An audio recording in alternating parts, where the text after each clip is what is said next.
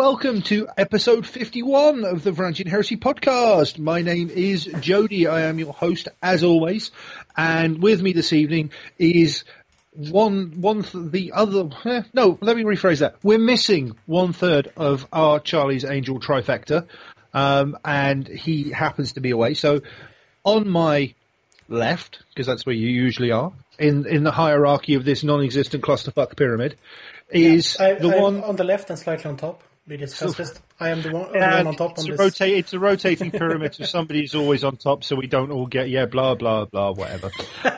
He's my co-host, the one, the only, Mr. Christopher. How you doing, buddy? Well, quite all right, actually. Yeah, quite all right? Yeah. That's better than not all right at all, which is good. I've finished projects. I've been cleaning all day, so it might just be all the cleaning fluids, you never know. I'm blaming that now. I'm calling it now that any good spirits may or may not be induced by cleaning fluids. It might just be a combination of bleach and rum. You never know. But that sounds like a Jack Sparrow cocktail if ever I heard one. Yeah. but where's all the cleaning fluids? You've been drinking them. But where's all the rum? You clean the kitchen with it. You clean the kitchen with it. What the fuck? But it would make a kitchen smell lovely. Though. It would, and it would probably mean that most people would be in there licking on the floor, even just going, yeah, I'm getting drunk by cleaning the floor with my tongue. Yeah. That's nothing unusual. No, it's not really. So, how are you? I'm really good, thanks, mate. I'm doing really good. You caught me on an upswing tonight, which is nice. Having bleach and rum, or is it just rum? I think it's probably just bleach because I'm too poor at the moment to have rum. But there is performance rum. Yeah, bleach support. Yeah, very much so. And there is toilet duck as well. So maybe it's bleach with toilet. Is it the pine one or is it the seaside one? It's the pine one. So I'm going for like a Jaeger bomb style, sort of a Jaeger bomb style event when I mix those two. So it's I like to think that I've got extremely clean and hygienic teeth. And, innards. The rest of me, probably needs a sheep dip, but, well, can't have everything. If nothing else, you've got the lovely pine smell. Exactly. It's not quite new car, but it's definitely a pine smell, so it's all fresh and good. Speaking of stuff that smells new, the box next to me smells like new game, which is lovely. Arse. I love you for it, being an arse. Stop it. We're going to talk about that later. You've been doing this to me all evening already. Good God, man. Well, before we crack on with anything else, let's talk about what's on tonight. So our episode this evening, we three are the mythical three because Freddie is currently in parts unknown, or, well, known, but for national security reasons. And, we could tell you, but we'd have to come round to your house and kill you.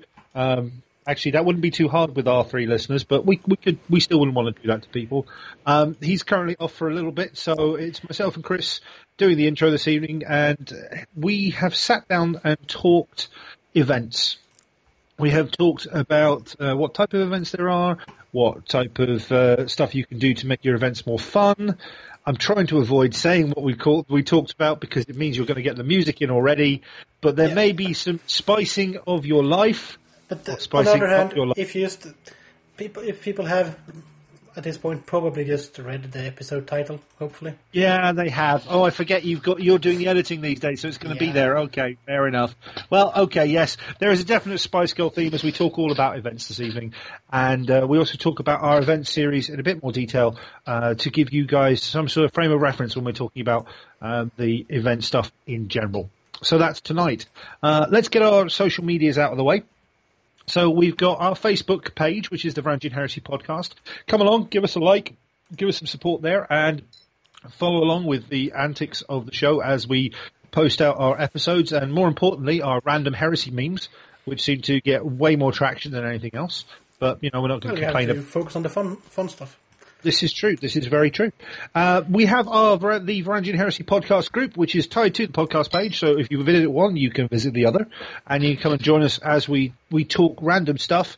And there are whips and stuff up there in that group as well. We do tweet occasionally. We tweet at least when there's a new episode out. Yeah, so once every other week, maybe, if you're lucky. Yeah. Then we've got our Instagram, which is at Varangian Heresy, and we've got our email, thevarangianheresy@gmail.com, and that's how you guys can get in touch with all those different types of social medias. Get in touch if you've got something you want us to talk about, you've got a list you'd like reviewed. If there is something going on in your community, please tell us. We would like to use this as a platform to let you guys know what's going on in and around the heresy community around the world. So get involved. Also, if you do have comments on how much of a traitor legion the Space Wolves actually are, please send them in. We will read out the best ones. Yeah, and remember that when you are obviously compiling your thoughts, just remember, in truth, Magnus did nothing wrong. It was an inside job, and, you know... Well, Magnus did nothing wrong, and the Emperor basically said so.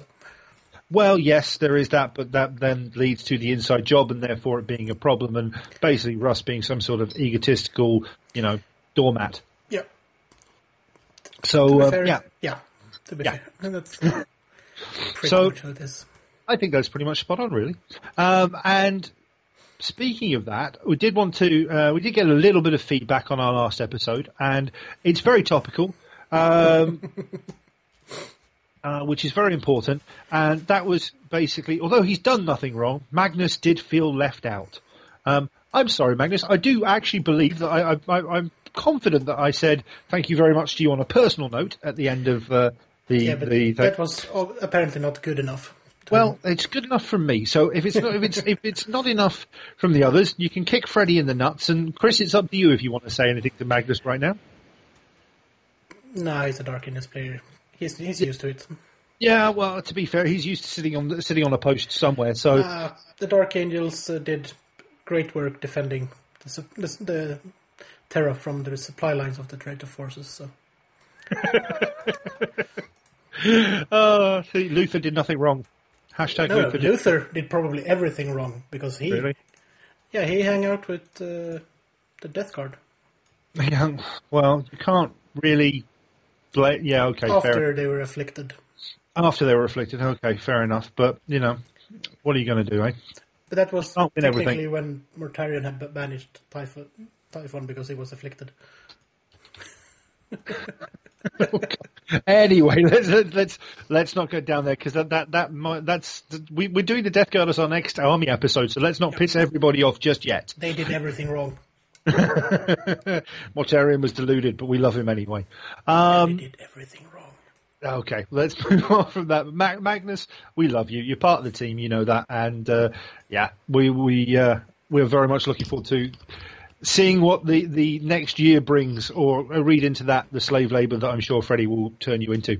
So let's bob along. Let's bob along and talk about hobby stuff. So, Chris, what have you been doing in the greater sphere of hobbying, and then anything 30k specific? My Mustang is complete. Oh yeah, it's finished and it's based and it's glorious, and it's too much heresy for Ryan Kimmel. It's too much heresy for Ryan Kimmel. Yep. Is that a possible thing? Yeah. He told me to go get back to the heresy instead of paint my Mustang, but who cares? It was too much for Ryan to handle. Yeah. So, which is why I'm moving on to destroyers in the future. Okay. go big or go home. Exactly. Other than that, in the heresy, well, I've been working on the fluff for our little campaign or event series. Yeah. Which you will hear more of in the next segment of the podcast. Yeah, as we gab along about all that. Yeah, and gab is probably the right word. There's definitely a lot of gabbing. There's a degree of factual output, but there's a lot of gabbing for sure. Yeah. Other than that, I've stripped the dragon. Is that heresy? I've got to ask: is that a model or a metaphor that we're talking about here? Is stripping the dragon something that It's actually. I had one of the really old metal and plastic kits from the Wood Elf Dragon, the Forest Dragon. Yeah. That was painted, and it's now being stripped. I'm going to make another diorama from that one because very nice. It's a nice hobby break. Yeah, definitely. That sounds very cool. I'm looking forward to seeing that. Yeah. I really And am. as I found out with the Mustang, it's a nice way of practicing techniques that you don't use that often. Cool. So, how about you? How about me? What have I been doing in the hobby recently? Well, That's it. Let's move yeah, on. pretty much done. Moving on. No, no. What have I done? I have shipped out my first official commission, which went off and was received, and my client was very happy with, which I'm very proud of. Which was the Custodes. I have to say I shot myself in the foot with rushing some of the pictures, so they look exceedingly shiny. But, work in progress, learning this whole photography thing as I go along, so I'm going to work on that. I have, actually, I've got to talk about an event that I went to, which I'll do that in a minute. But on the painting front, I have currently just converted a Mark II Land Raider into a Land Raider Achilles, because I don't think anything says Iron Warriors as much as, or in the Land Raider department anyway, as a quad mortar strapped to the front of a Land Raider with two twin-link multi-melters on the sides. Maybe the Achilles Alpha, so get the Volkite colorants on the side. So that may be on order. That may be on order as well. I might be getting a second. I might be getting a second Achilles and an Achilles Alpha at some point very soon, because I think they're awesome. After having finally sat down and read the rules for them, so yeah, they're pretty cool. The regular ones are quite more versatile. Yeah, but I like the thought of the Alpha with the giant Volkite culverins on the side. Just look epic. Basically, and rule of cool if nothing else, my man. What else have I been doing? I've been stripping some old models actually, because whilst I am doing work on commissions, I'm also taking some time to get my Iron Warriors out of the veteran slump. So I've stripped round about 25 plastic Mark IV Marines, and some other bits and pieces, because I have Avarii coming up in a few weeks' time. So I'm stripping and repainting a lot of stuff to get it up to the level I want to put it out at the event. So that's good. I'm working, or just started to prep actually, a 70 model, I think it is, 60, 70 model Iron Hands commission, which I'm very much looking forward to. So lots of Immortals and some Breachers and Terminators and Iron Father and stuff like that, which is all going to be done in. Yeah, it's all going to be done in the very nice Forge World scheme, which I'm very much looking forward to. It's a lovely scheme. That's what mine are painted in as well. So. Yeah, it's a beautiful scheme, and really, when you get the how-to, that once you actually break it down, it's really, really easy to put together. It's just such a beautiful looking colour. So I'm, again, very much looking forward to getting onto that commission soon. I'm just breaking the models down and setting them up for priming at the moment. And what else have I been doing in the hobby? That's about it on that front, although you and I have been talking about lots of stuff, which we'll come on to in a minute. But I need to talk about the event that I went to, because it was awesome. Those of you who remember, I think it was probably about 4 or 5 episodes ago, we had Eric from Denmark come on to talk about his... Might be even longer than that, but... Giant Fanatic, wasn't it? So it would be pre-Scandus, actually. Pre-Scandus, we had Eric from Denmark come on and talk about his real-time gaming system that he's running events in. And this was the second running of it. And I had the weekend to be able to head over and take part in the event. And first of all, massive thank you to Eric and to Oliver, Oliver's the manager of the Forest Cigar shop that the event was played at, which is their local gaming, sort of friendly local gaming store, because due to the fact that they have more than one branch of this shop in Denmark, they have 4 within spitting distance of each other. I thought it was the one in Copenhagen Central, so not a problem. Could get there easy enough on a train ticket. Turns out it's the one about 20 minutes outside, and I couldn't make the last 20 minutes of the journey on the ticket I had. So with a couple of very early morning dashes and messages, they sorted it out and looked after me superbly, and Eric was an awesome host throughout the day, so thank you very much for that, guys, on that front. But I got to go over and take part in the event. Put simply, 1,500 point forces with maybe sort of like having 500 to 600 points held aside for different options. I think I had a little bit more than that because basically I brought what was packed in my travel case, which had like a Typhon and a few other bits and pieces. So showed up and went through the gaming system, and it's an interesting experience playing something in real time, because once you have your starting position, so I don't want to go into depth. You can go back and have a listen to the episode of that with Eric, because he gives a much better explanation than I could of it. But simply starting off, everything starts off on the map. You start off with sort of picking the area you're going to go for, and then you move your marker, which is sort of like a coloured shield, and then you wait. And you have to wait 11 minutes to then move forward. So it's like the old real-time strategy, like, what do we say, Dawn of War and stuff like that, where you're moving along. Total War, at least. Total War, sorry. Yeah, it's probably the example we should be using. Yeah. So, you build times, whatever, you've got to wait, you move along, and then you can land on a territory, and either you can jump straight off that territory and start moving again, or you can sit and hold that territory, and you have to wait 30 minutes to hold that territory.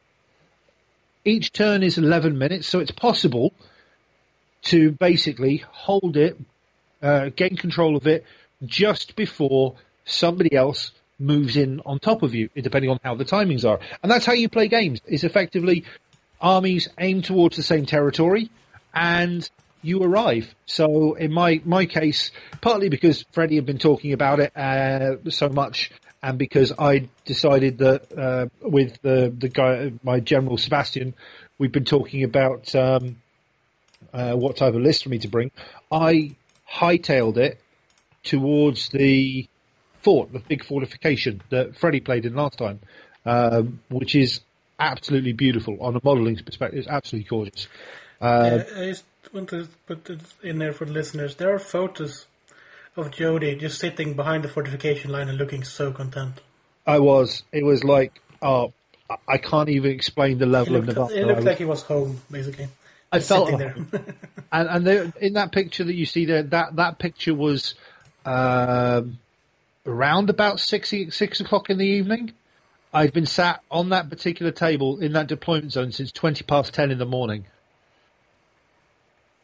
Yeah, but because this is the thing. Either you went in and fought these battles, and depending on the direction that you came in from the map, which was organised by Eric, who did a great job as a GM, because the gentleman who was actually supposed to be GMing had a family emergency and couldn't be there. So Eric stepped up, did a brilliant job as a GM for the day, and when we were sort of bouncing around, you came in, depending on the route you took, you came in onto the map, onto the table surface from a particular board edge.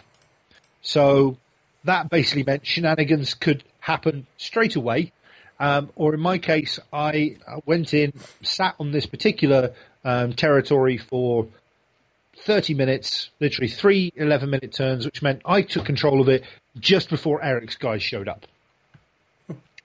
And so I had a Mechanicum cohort come in, and then basically for the rest of the day, I sat behind this fortification, shooting stuff off, and my list was pretty simple. I mean, I could take you through it quickly.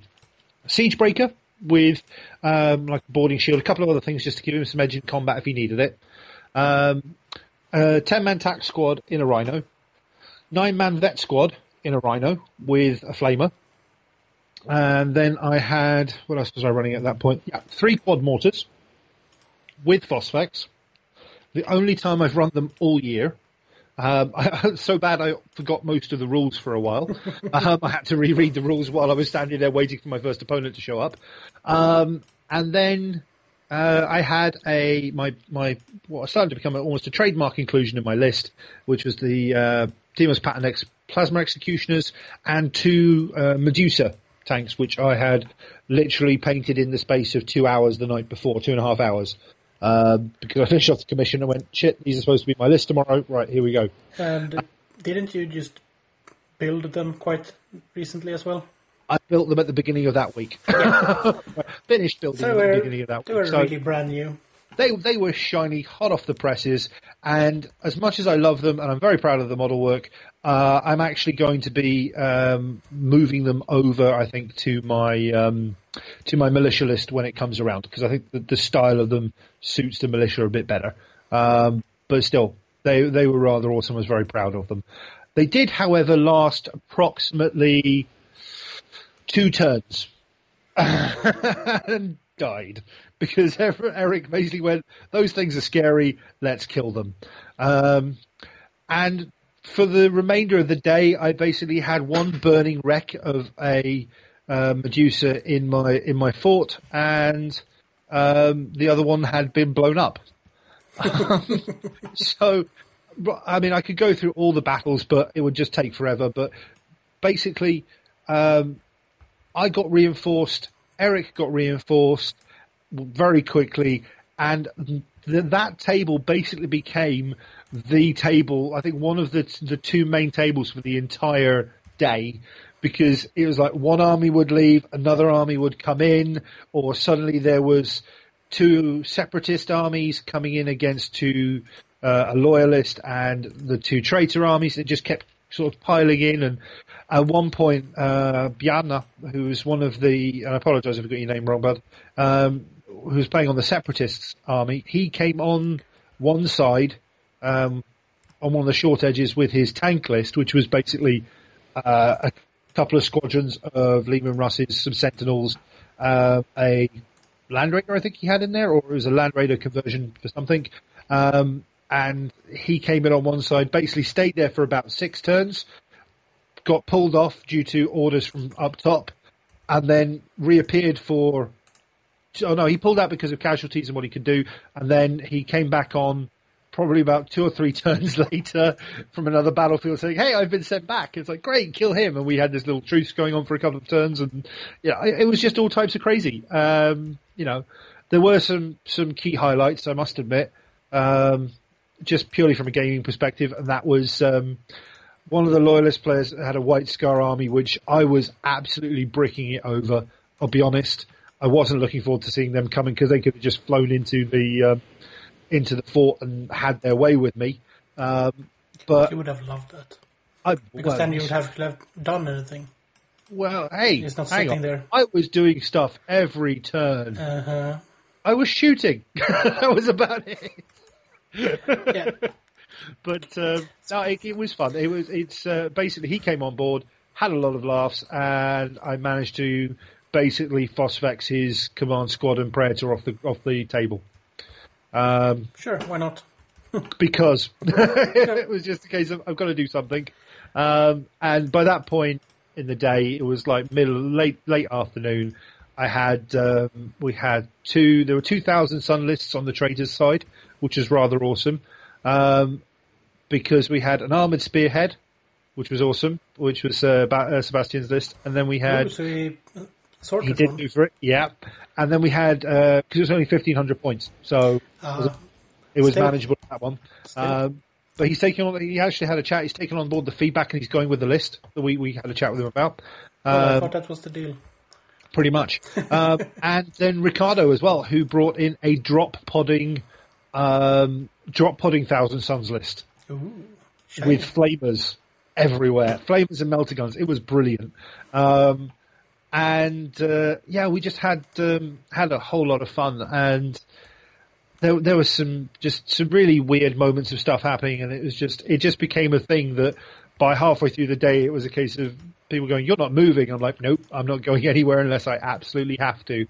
But that's kind of the idea with the fortress. And very much the idea with the Iron Warriors. So we worked perfectly. Yeah, they don't even move from a rod migration. Exactly. They walk right into it. With a smile on our faces. And so we had your rapidly aging phases. That's true, but he died in the Pharos at the end of it. Spoilers. Anyway, with yeah, but just imagine how much better he had been had he still been with the proper Legion. Yeah, well, if he'd been on the proper side, he'd have been fine. But because he didn't, Yeah, and whose fault was that? His. He made the choice. No, he really didn't. Performer made it for him. Well, that too. The man in charge made the choice, if nothing else. But in charge, yeah. Shut up. Most importantly, by 6:45 in the evening, we finally cleared the table of opposition. So at that point, I could actually regen some of my losses, which was basically I had lost the entire afternoon, the entire 8 hours up until that point, or 7.5 hours up until that point. I'd lost 2 Medusas and a Rhino. Yeah. And that was it, because it was, I can't complain. Being hidden behind void shields and heavily armored walls was absolutely brilliant. And then, thanks to the whole rules for regenning and stuff, I actually got enough points back to, with the help of some of my teammates, to bring on my Typhon. So I had, for the last 2 hours, there was myself and Sebastian fighting off against everybody who could get on that table. And for the first time the entire day, one of the gates was opened by artillery, and one of my units walked out and went, "Oh, this is what it's like out here." And it was just, it was just a brilliant day. Really good time.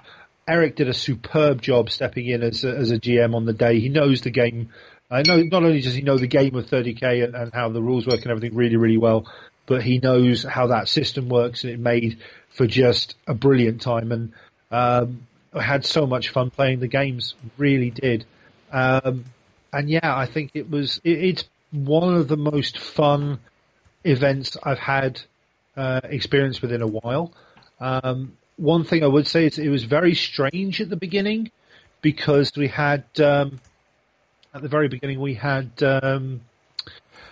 what's the words I'm looking for? We had like a dead time of about 15 to about 20 minutes while you're trying to work out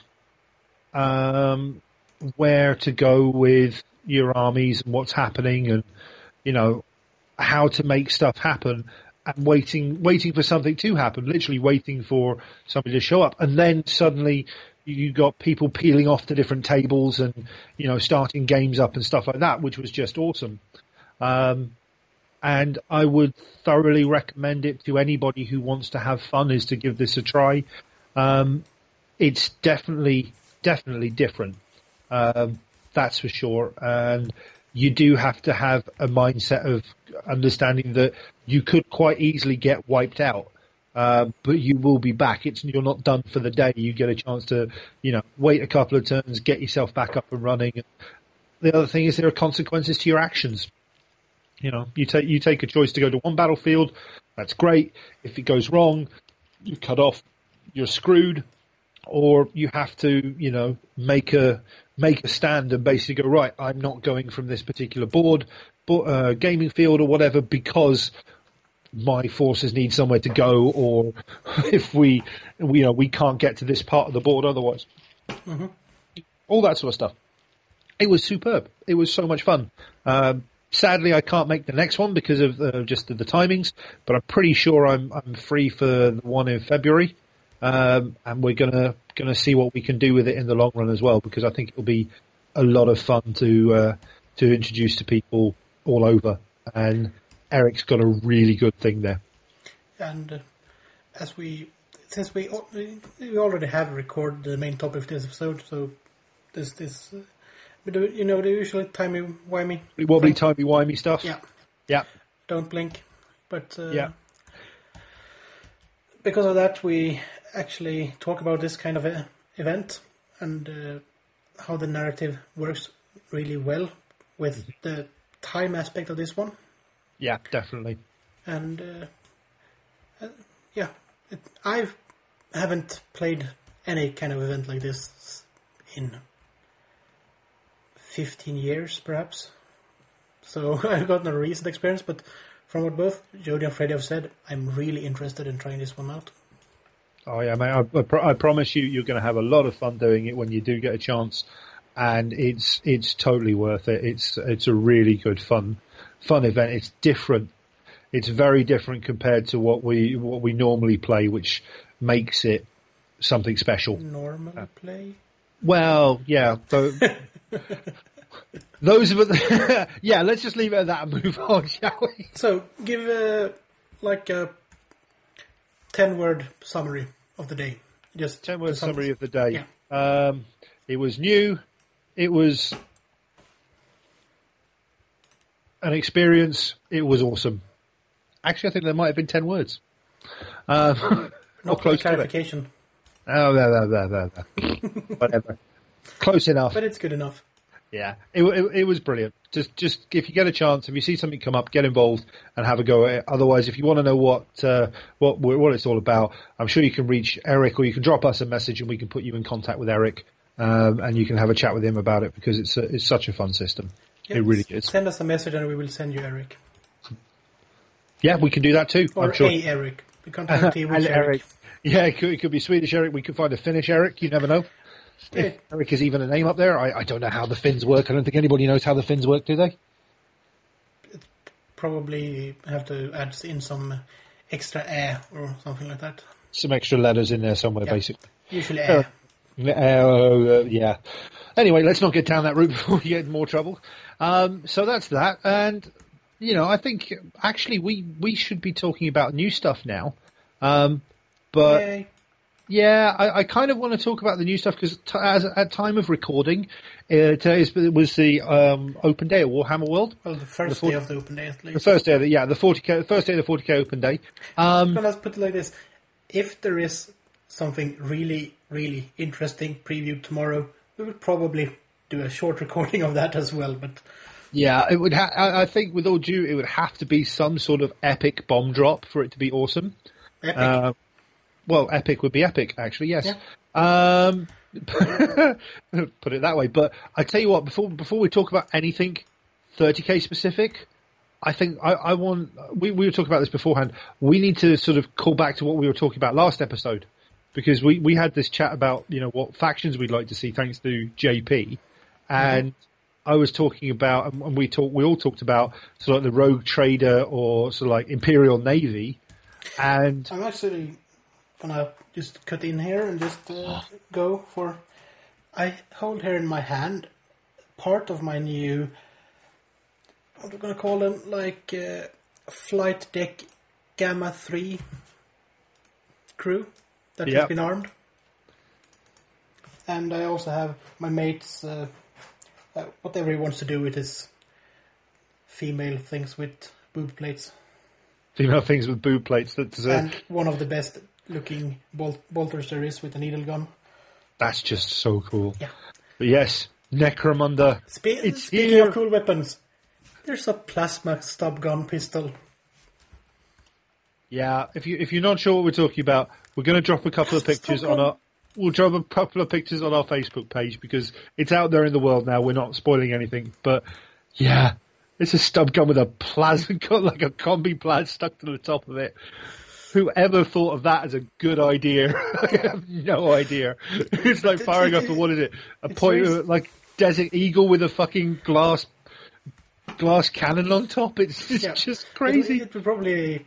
The recoil might just shatter the plasma containment tank on the pistol.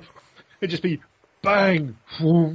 Okay, we need a new gang leader. Why? The other one just went up in a small nova. Yeah. He fired it, did he? Yep. Yeah. But as Jody was starting to allude to, was I? Yeah, okay. Regarding what we talked about last week. Because we were talking about the Navy Armsman, and we've all seen the previews of Necromunda, and as Chris has mentioned, the Goliaths and the Escher, which are just superb miniatures. Yeah. And Morten, if I do not see these in your the Escher miniatures in your Carnival of Lunacy or whatever it is for the Emperor's Children, I'm going to be very disappointed. Very disappointed. Get it right, Sword Boy. Make it happen. Spoon Boy. Sword Boy. Spoon. Spoon, sword, spoon, whatever he can get. But Yeah, no, we know that he owns a spoon. true. They have released the previews, and they were at the open day today of the Orlocks, the Necromunda Orlock gang that is coming out, and whoo, baby. Yeah. Just tell the dear listeners about your initial reaction. My initial reaction was not my Orlocks. Hashtag not my Orlocks. Hashtag not my Orlocks, because like lots of us, I played back in the day when they were released, and I still have a fondness in my heart for the gang leader with the power axe and bolt gun. I did the only prudent thing back in the day and had enforcers. Fair enough. I was actually a massive Delac fan of the Delac gang because they were awesome. But yeah, my initial reaction was no, not my Orlocks. But then after having a chat with Chris and sort of getting caught up on the what they've sort of done with the fluff for the Orlocks, and you know that buys into what they've pays into what they've done with the models, I really like them. More importantly, we've been talking about this, and personally, I think with maybe some head swaps to uniform, even them out in a uniform way, I think these models will make absolutely glorious Navy armsmen or rogue trader ship. I don't know, militia, guard, armsmen, whatever you want to call them. Probably whatever the rogue trader wants to call them at that moment in time. My boys, my guys, whatever. But I think these Potsdam models, giants. yeah, No, wait, whatever that you was want. the Emperor of Prussia. Yeah, that too. Hey, it depends if he's got a complex or not.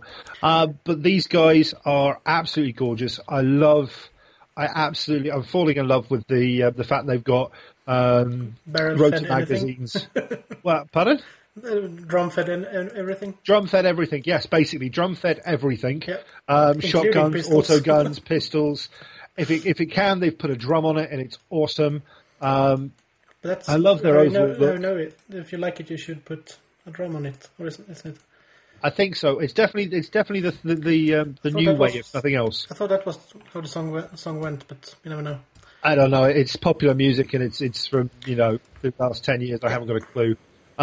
But they've done that. I'm not sure about the harpoon gun, but that's definitely if they're whalers on the moon, that's fine. Could make it into quite easily into a cool laser gun of some sort. I was thinking is actually getting the heavy laser cutter from the what is it? The Gene Stealer minor cultist or whatever it was. That could look quite cool on there. But yeah, I reckon with a head swap to get a bit of a stylized cannon. Which one? A rotor cannon could look. Rotor cannon would be cool. Even a flamer that could work. I think with basically getting these guys, bit of a head swap. I'm probably going to buy 2 boxes of these guys, maybe 3. If I can get my hands on them. And somehow I fear and hope that there will be some kind of RPG setting in the future for us. Oh yes, oh god, yes, I hope so. But yeah, there will definitely be some awesomeness, and these guys will be getting converted into some form of Navy armsmen because they're perfect for it. I really think they're perfect for it. So yeah, we're talking about that in episode 50, and bam, look what they've gone and done for us. How cool is that? Yeah. It's almost like we have some in at G-Dubs. Yeah, so let's see, we'll keep telling ourselves that, will we? Yeah. So let's see when they release previews of the Sisters of Sidonia tomorrow then. Yeah, that's true. We'll see what happens.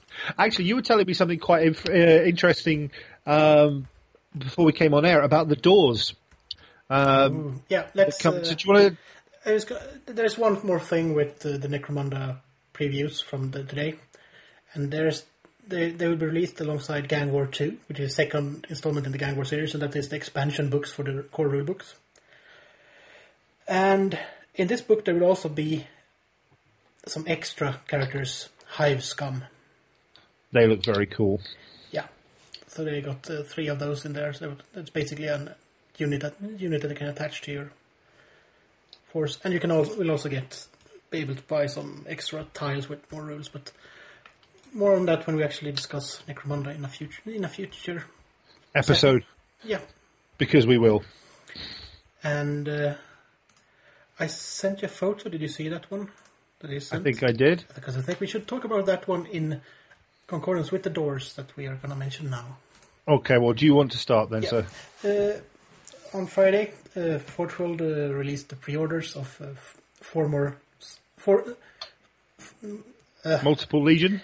I was trying to put it in the wrong order. Three sets of doors for 4 more legions. Or it's 4 sets of doors for 4 legions. Something like that. I'm not sure I can't count repulsor doors because the repulsor doors... It's the rum and the bleach that's getting in the way, isn't it? Let's be fair. Yeah, the reach, or the plum. Something like that. The blum. We're going to call it the blum because if you call it a reach around, it's going to sound wrong. We're not passing the reach around, we're passing the blum around. So that's a new drink then. Bleach and rum, that's a reach around. There, called it, we named it, it's ours. Right, okay, moving on. Kids, don't try this at home.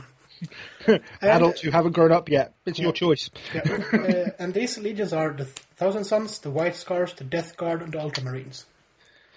Well, I'd like to say that they've released sets of doors for 3.5 legions because you did kind of point out a slight flaw with one of them. Which is kind of important, so I think we want to mention that. Yeah, but let's do that last because. All right, you want to save the suspense, right? Fair enough. The doors are really, really well done. Yeah. The only one that I would actually run, 2 of these could actually, for me at least personally, run full on a legion, and that's the Thousand Sons and the Ultramarines because they're both ornate enough to do that. Yeah, fair point. And then we got the Death Guard command tanks. They look really good. Yeah. I really like the Death Guard ones, I must admit. They do look very cool. They also got a lot of nice transfers that you can put on the doors if you want to, because the best Death Guard doors are the ones that are the regular flat Land Raider and Rhino doors for the plastic kits. And then you put cool stuff on top of them. Yeah. Yeah. And we got one more here with the White Scars. The Rhino doors are really nice because they're simple. This is the Mars pattern Rhino doors. Are really nice and simple. The logo is centered. And the best part is they're doors. This is important. When we move over to the White Scar Legion Damas Rhino doors that are actually just hinged plates. If you look at them really closely. Yeah, somebody forgot to make it so you could open them. Or at least someone forgot to make it look like a door. Yeah, I still remain the discussion we had beforehand that this is some sort of clever thinking that White Scars just run rhinos as cannon fodder, and that's why they have the doors sealed because nobody's going to actually ride them apart from the driver and maybe a pintle gunner, and they can jump out of the hatch at the top. So that's it. Well, or unless you've got Jagatai Khan riding on top or something. Then you could put like a team of a Tech Marine and 2 servitors with rad missile launchers or something, or missile launchers. There you are. They don't even need to get out the side doors. So they just have to fire at the top. Yeah, maybe it's a technical thing. Maybe there is some sort of hidden meaning between all this. And maybe there's rules to actually have Jagatai Khan use the Rhino as a chariot or skateboard. Hey, we talked about this. We're not going down that route because then it will be a Custodes grav tank pulled by grav rhinos with Leman Russ riding on top. Yeah, this is true. And but there's your modelling project, Jake. That would totally mess up our plans from a previous episode of an army just consisting of Leman Russes. Yeah, but you've got to be flexible with the world these days. Sometimes these things change. True. But so I think, in fairness to say, somebody might have dropped the ball on that one. Yeah. But we'll go with a tactical decision. If you get them, maybe do just a slight line down the middle so it actually looks like they're separate doors. Yeah, but otherwise, come up with a really cool reason why they're not, and totally go for it. Yeah. Maybe just remove the hinges from the front or the back and just have like a massive door. That would be cool. Actually, to be fair, I know it's going to sound crazy, but they look like epic breaching shields. Or, even better, buy Sicarans and put them in the... If you put them like by the Venators. Ooh, yeah. Put them where the sponsons go. Because then they would fit perfectly. Because they're not supposed to be doors there anyway. See? Perfect. We've solved the problem. What would you do without us, Forge World? Well, okay, you probably do what you're doing anyway, but hey, it's the thought that counts. You do you, Forge World. You do you. Yeah.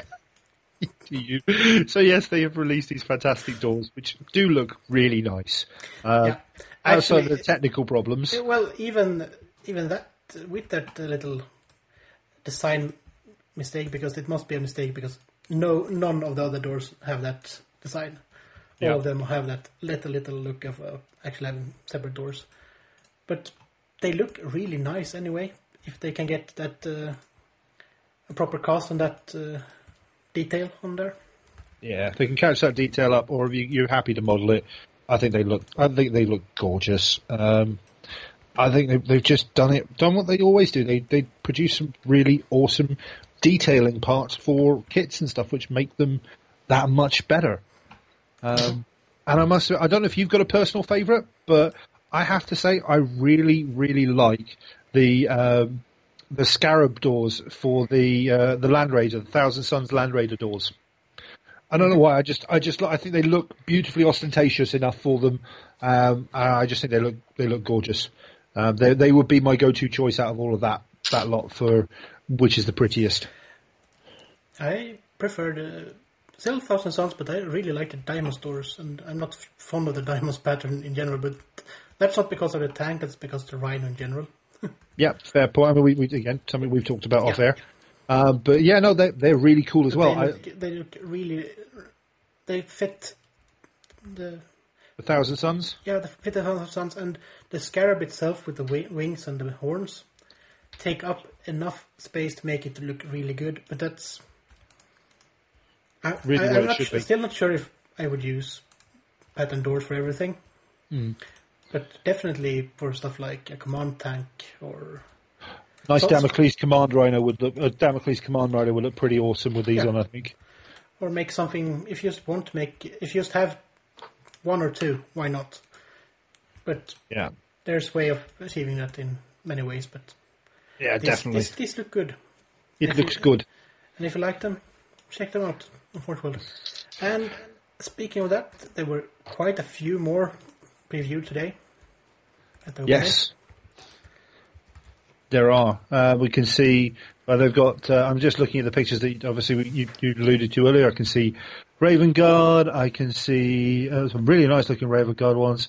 Imperial Fists, World Eaters. We've got the Iron Hands down there, Minotaurs. And the Imperial Fists look quite similar to the Storm Shields in design. Yeah, which is really cool. And then the third Legion ones.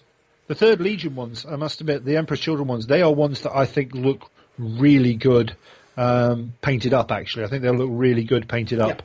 And I would actually probably use those, Yeah, those look... They fit the theme of the Third Legion really good. Yeah. And they are simple enough to have a repeat of, in multiple repeat in an army. Yeah. Without having to change them. They look really good. Yeah, definitely. Definitely. It's a Third Legion. Yeah. They do what they do.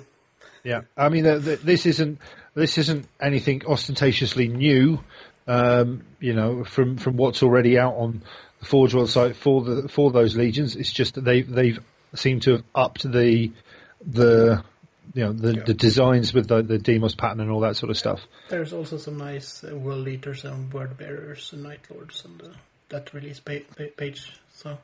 Yeah, and I'm sorry. I'm going to get a bit of a whinge in here because I wouldn't be an Iron Warrior player if I didn't. But Forge World, darling Forge World, could you please go back and make up your fucking minds of what you're doing with the Iron Warrior doors? Because you've got multiple different styles on different rhinos, and if I'm going to be honest, the design you've got, the shield with the skull and everything that's on the rhino doors, ignoring the front plate because you've got spikes and lightning strikes and all that sort of stuff. Personally, if it was me, that's beautiful. Just go with that. Put that on the Demos. Put that on the Land Raider doors. Just go with that. It looks good. Keep it simple, man. Keep it Iron Warriors. We're a simple legion. We don't need anything too over the top. Just please go back and do them again. Pretty please. Pretty pleased. just for me, if nothing else, or I'm going to have to buy them and cast them myself, and I don't really want to go through all that. But I can. To do them yourself. Yeah, there is that, but I'm asking Forge World nicely because we have it in, apparently, we didn't know about, so might as well put it out there. But the worst part with them is that the one you talk about, the Deimos ones, they're basically a combination of all the motifs that the Iron Warriors use in one. Yeah. And it makes it really busy. It's confusing. It just looks confusing and messy on the model. Personally, it's my own personal preference, and heck, I prefer to use decals when doing that sort of stuff anyway. But keep it simple, and it will look really good. That's just my point of view. So I got my whinge out of the way. Thank you for that. I needed to get that one off my chest because I wouldn't have felt like I'd done my Legion proud otherwise. And there was other stuff, but before we move off doors, what I was alluding to earlier is the doors from Necromunda. Ooh. And you talked about you brought me up to speed on this, mate. The conversation that popped up. Yeah, these, as you can hear the hobby noising in the background as Chris is currently thumbing through his copy of Necromunda. That was, although that was intentional hobby noise instead of that was just once hobby noise. But yeah, what were you telling me about about those doors themselves? You had some information about it. It was like Andy Hearn came on and talked about them on the thread. Yeah, Andy Hoare mentioned. I think it was Andy Hoare at least, because I remember reading it. It was reading it on Facebook when they discussed. I think it was what are they called? The kittens. The kittens? Yeah. I can't think of the name. But that makes kittens, bunnies. I mean, sorry for that. Battle bunnies. I was thinking of another. There's a big difference, mate. No, I was actually thinking of another blog, so that's why. Okay, fair enough. The Battle Bunnies had a bit of a review of the doors, and they mentioned it to be designed to fit the Sol Mortalis tiles from Forge World, because that would make sense. But there is a problem with them not. They're not always fitting. There might be. Even how they're designed to fit with them, that was Andy Hoare said, but they might not fit with every Sol Mortalis board because of the process of casting the Sol Mortalis board. So they might need to do some modification to the width of the doors or the Sol Mortalis board to make them fit properly, but they should fit, so to speak. Yeah, they should be in there, but they did their best. They did design it with that in mind. It's just, you can't win when you with resin casting because it can be so hit and miss sometimes with the way stuff actually comes out. It's a bit like the old saying, you don't win friends with salad. That's true. Although I feel a bit bad for that, seeing that's a large component of what I eat. Thanks, Chris. This explains my current, yay. Anyway, moving on quickly. Just need to do a conga line around you with, you don't win friends with salad. You don't win friends with salad. Yeah, that's what you need. No, you really don't need to do that. My fault. Oh dear. Okay, well, fair enough. Now I know where it's all gone wrong. I shall endeavour to eat less salad. Not that it's doing me any good. So yeah, that was sort of the heads up on the doors there, which is really not really interesting piece of conversation. A bit more trivia. The one sprue of the doors weighs in at 200 grams, which is quite hefty for just plastic. So they have them here, and I feel that they are really designed to last. Maybe club a baby seal to death with, but I'm not sure. I wouldn't want to try and work that one out. But yeah, I wouldn't want to try and put that into practice if anything else. But they are rather awesome, by the sounds of it, rather awesome kits. And I'm looking at them right now on Games Workshop's main site, and yeah, I think they're gonna be amazing additions to any gaming tabletop where you can do that. I mean, they'd be awesome in Space Hulk. They'd be great in Zone Mortalis.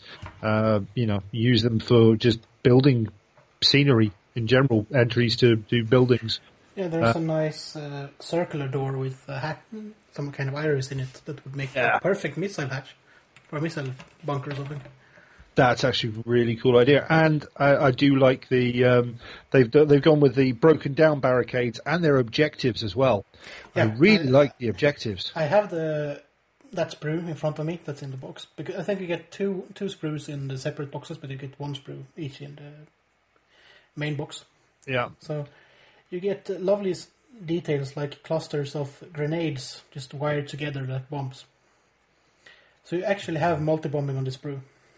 So if you want to do it, you could always fix a magnet to the outside and magnetize somebody else's tank, and then clunk. There you go. You can actually show multi-bombing, or as it's referred to by some other slightly ill-informed podcasts as lazy heresy. Yeah.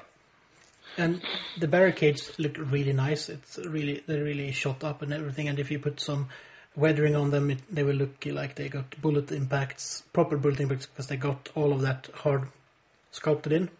Yeah. So the bullet holes are in and the ribs are in, and scratches. Just add some scratches, add some nice paint job.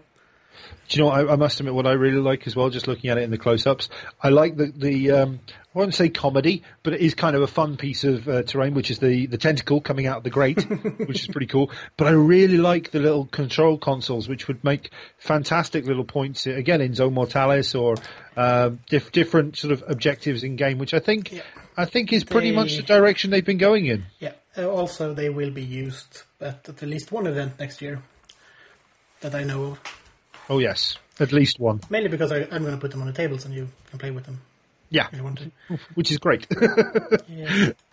Which is what we want. They also got lovely ammo crates and weapon crates. With lids. Crates. And for those that really hoped for it, with Heresy, if the Heresy would ever remove them, templates. There are really nice dark orange templates in this set. Awesome. Yeah, they're really, really good looking. It's not helping that I'm looking at all this going, I could buy that. I could justify that. I don't need to eat. Who needs food? I could buy Necromunda. I have no use for it. I don't particularly intend to play Necromunda. I kind of do, but yeah, saying that out loud makes me just go, stupid. Of course you're going to go and play the game somewhere. Yeah. Well, I'm having a friend over for Necromunda in a week or so. Yeah, tempting. Well, you are welcome, but you said you had some. I have some prior engagements with my kids with me, so unless you want my 4-year-old and 6-year-old running around, which could be fun. There's a playground right outside. Hashtag lazy parenting. Just go and play out there with your brother. You two go and play out there and come back in 6 hours when Papa's finished, painting and leveling his gang up a bit. No, definitely not. Of course not. That is only joking, but the invitation is still open, and you know that. It's greatly appreciated, buddy. It really is. We're going to do that later on anyway, but it's a really nice set. It's good. I haven't looked too much at it because I've tried to not focus too much on this because I have to do other stuff today, like cleaning. You've done the whole responsible adult thing and done stuff and then rewarded yourself, haven't you? Well, it arrived at the shop yesterday, and I picked it up today because I had to finish something for school first. So yeah, I'm doing the responsible thing first and having this as a reward. Yeah, definitely. Which is also why I ordered a second box of Goliath miniatures while we're waiting. They are rather awesome, to be fair. Yeah, and I must admit, just purely from a heresy point of view, if you've got a World Eaters force and you've ever had a thought of wanting to do something with militia in any way, shape, or form, they would work really well as gun cults. Just saying. Have a rivet gun. Yeah, exactly. What if you're going to shoot at the moon, choose a rivet gun, or something interesting at least. They also have a really nice chain axe. Yeah. And all right, stop it, or I'm going to end up buying this thing. Stop it. Behave, Chris. They have shot cannons as well, which is the shotgun version of the stubgun. So, Space Wolf models. Let's get back to heresy. Yeah, get back to heresy. Yeah, the bear heads. Some of the bear heads for the Goliath are hideous, but okay. Let's start talking. That's the other thing. The Vargia Terminators are almost. Yeah, okay. Our almost namesakes have been again previewed here, and I'm not sure. I'm not sure. I love some of the poses of the models. I don't like some of them as well. This is how big my treason is.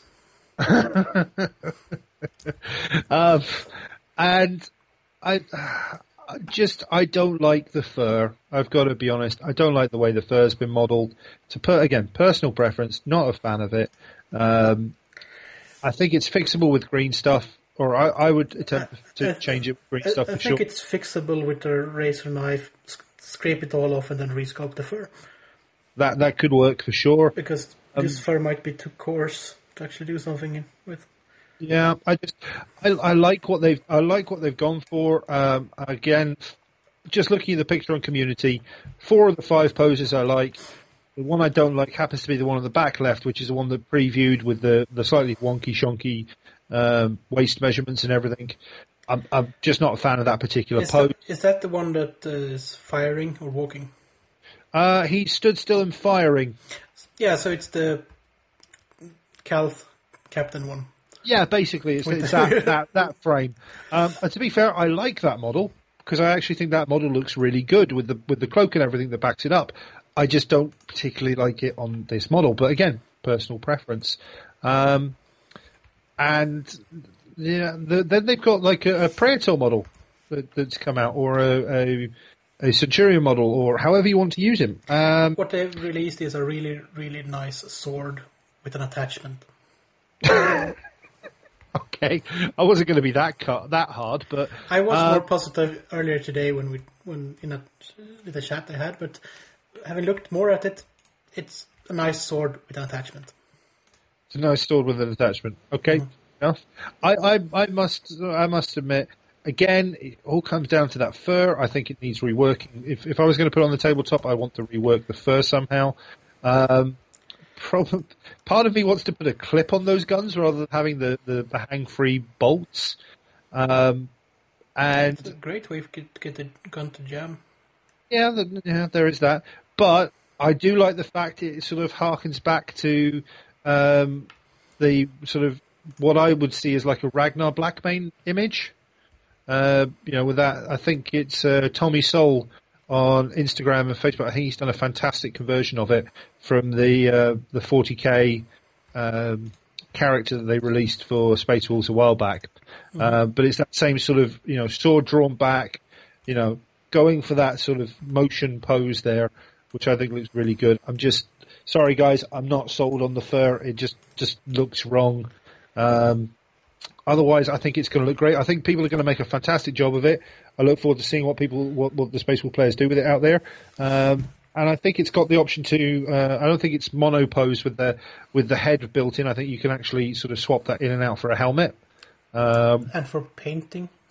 And for painting, yeah. Well, again, it's like they did with the Calth Captain as well. Had that centre stalk there. I mean, I cut that head off and put it on a cork so I could work on it separately. But I like to think that there's going to be some space to play around with this and do some more fun stuff with it. Yeah, so, like actually putting the top half of the miniature that is supposed to go with those legs. You're really not a fan of that pose, are you? Having looked at it, you can't say that the stance makes sense properly. I think overall it's not as bad as it could be. I think like I said before on air, I don't think it's right. So it's an A for effort. It's definitely an A for effort. And I think again, I'm trying to find him. I'm trying to find the guy's name.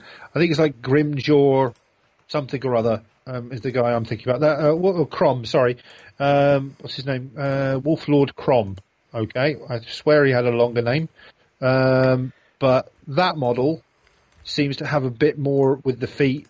Has a little bit more of the right, motion in him. Yeah, his body's pointing the same direction. Yeah, and I really like that model. And I must admit, I'm in between doing some Space Wolves at some point just for the fun of it. And I think if anything, I'm going to take Ulrich the Slayer and turn him into a model. The new or the old one? The new one. Yeah.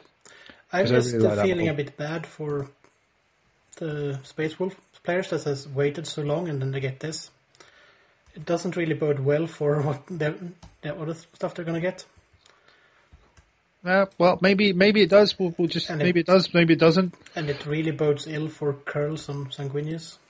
That looks like that fur. Yeah, okay, fair enough. No, well, we'll see.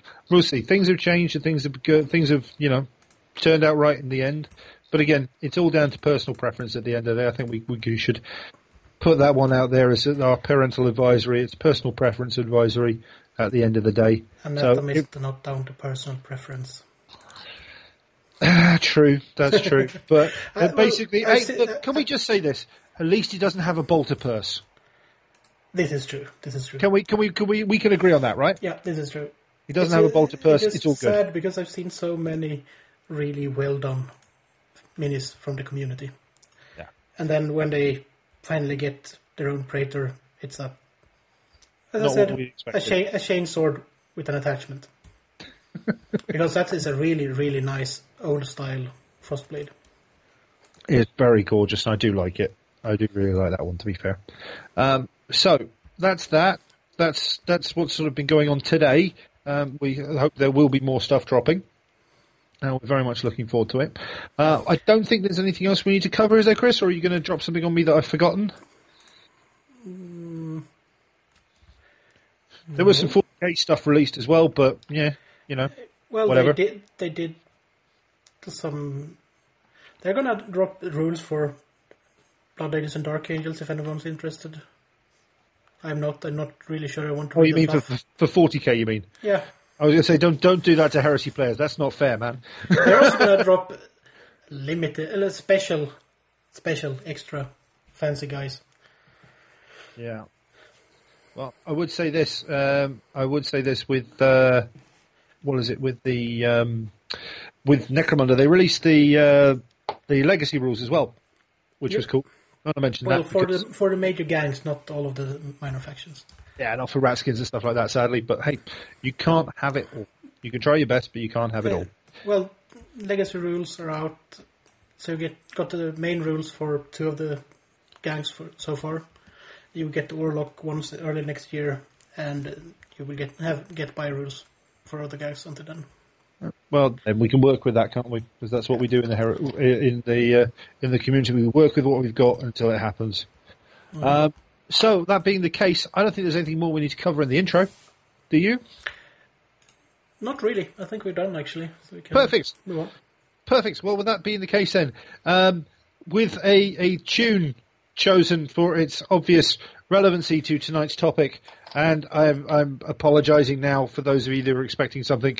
Well, whatever. Tough. It's coming. After this tune, we will be right back with our main topic, where Freddie, Chris, and myself gabble on all about events we've been to, event types, and how to spice up your events, and also talking about the Varangian Heresy event series of 2018. So we'll be right back after this tune.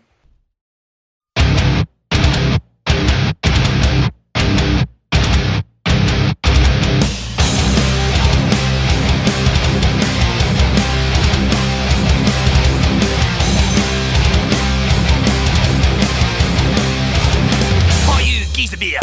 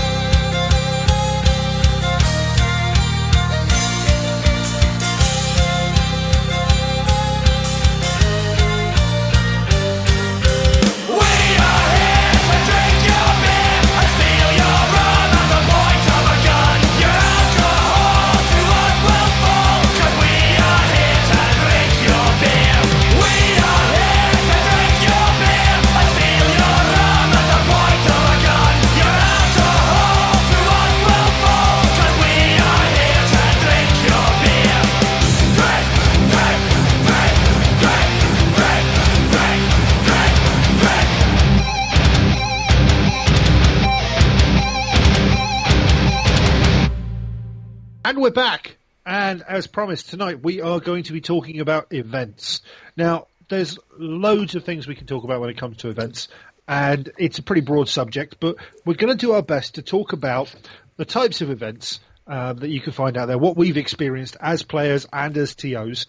And then we're going to have a bit of a chat about how we're going to take events in a direction for next year for our event series in a little bit more detail. And then and I'm sorry for this, because Chris is an evil man, and we're going to talk about spicing up your events. I apologise for what you may hear on this recording. And then we're going to... At this point, I might already have heard it as a preview, but we never know. Well, then, I'm sorry you've already heard it. How about that? That's the beauty of editing. It might not, it might be. Yeah, due to the lottery of editing, you never know where this might be. And then we're going to have a quick chat and wrap up with sort of the do's and don'ts, and if we remember, quite possibly our own personal top tips for an event. So we shall see what happens. Now, let's get going, because I mean we've talked about this as we've sort of been preparing for the event, and we've sort of come up with roughly sort of 5 sort of types of events that we've sort of hit over, and some of them do sort of cross over on each other as well.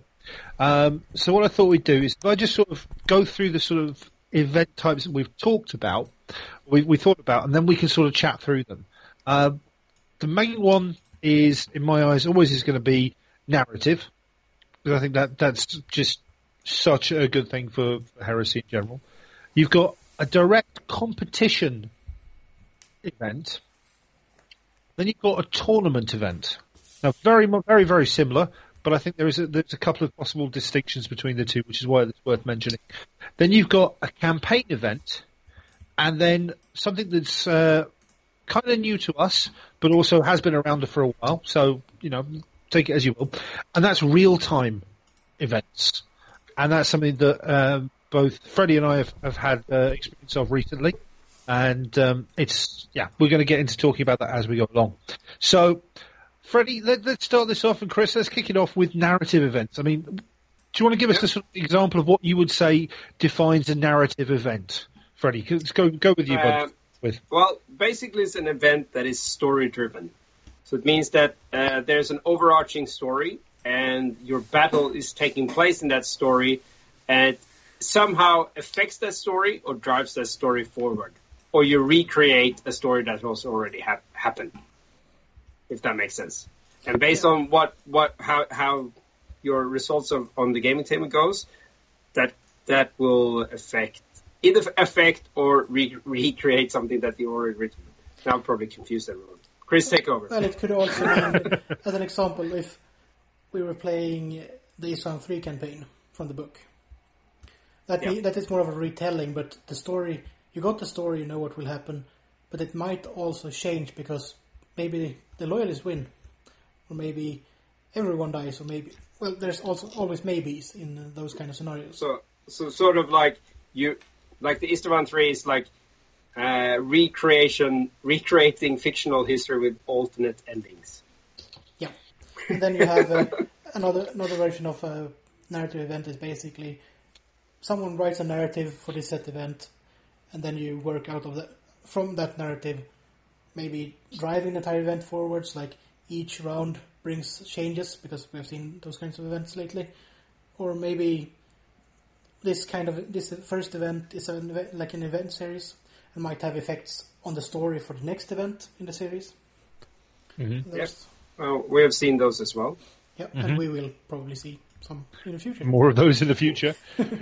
I was just saying, we could throw out a couple of examples. I mean, what the guys are doing with BSK and GothCon is a good example of that. For example, to say the least. I mean, we were talking about that event on our last recording, and some of the things that took place in that event are going to have an effect on the story for GothCon. So that's a clear sort of narrative, actual example right there. And I mean, because both BSK and GothCon they have that the rounds kind of affects each other in a way. The story is still moving forward, and the story is kind of developing. They have a base narrative, and that narrative gets added on for each round. And each round kind of affects the bigger picture. But it also carries over into the next event. So like BSK affects GothCon, and GothCon affects BSK, if that makes sense. Yeah. They're all building on the same... They have the same foundation, and then they just add on the story as it develops in the events. Yeah. Yeah. And I don't know if we're going to go into, like... I think we should go into that a little bit later, like how you can... what the different types we've seen, how to make that happen, like in an in-game sequence. But we can just go through the types of events, and then we're going through like the different mechanics that we have seen. We can cherry pick our favourites as we go along and pick out the ones we really want to talk about. So that's never a problem. So we can definitely do that. And I mean, one thing I would say is, and you're going to hear this a lot, next year, our event series is going to be very much a narrative series. And like I said, we're going to talk about that in a bit more detail as it comes along. So that'll be a bit of fun as well. Then we've got the next one we sort of mentioned is competition style events.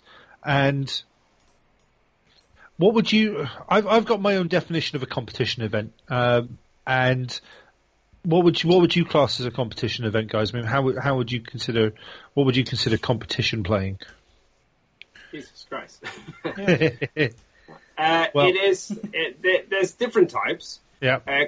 Competition, for me, the difference between a competition and a tournament is that a competition is kind of still split, so all the kind of loyalists will compete against each other, and all the traders will compete against each other. But it will still be red on blue, what we call in the tournament scene from Flames of War. It will still make sure that it like whoever plays like it's thematic. Loyalist always fights traitors, and then the competition is like best loyalist, best traitor. And there's different types of things that you can win, obviously. Yeah. And, I mean, there's still, I would say, even in that, there's still a degree of not flexibility, but freedom in the missions and, you know, the actual things, the games that you're playing, instead of where going into a tournament, where I would say that would be different. In other words, you might, rather than playing your standard mission books, you might easily see specific missions that have been written by the tournament organisers. Maybe not towards, as we say, the narrative as a narrative style event, but something to be more interesting than the basic missions, which would be sort of more the competition style, where, like you say, it's red on blue or blue on red, whatever. And there's still a degree of gaming in there. And that's sort of how I'd look at that one. I think that the thing that if you go, the first thing that happens when you go away from like a narrative event and you look more into like a semi-competitive event is that it's no longer becomes about the faction that wins or like driving a story forward is not like the winner isn't the story. The faction that wins the event wins like the story, so to speak. Like like how we do at Scandus, like the loyalist wins, and then suddenly like that like it means that it doesn't matter if it went bad for some players or good for other players. It's just that the entire faction won, and it changed the story. And there's no prizes for like who was the best individual player, because the prizes are more about the hobby, and it's all about. I think that the prize is like the story, winning the story is the prize, if that makes sense. Yeah. So complacently completing out what's been set out in front of you is the prize in and itself. Yeah. Yeah. And then when you go into competitive, suddenly it becomes like individual prizes that is not about best sport or best painted or something like that. It's all about, you know, best general and you know, best traitor, best loyalist. So this suddenly you start to introduce like individual prizes, so it becomes a bit competitive. Yeah.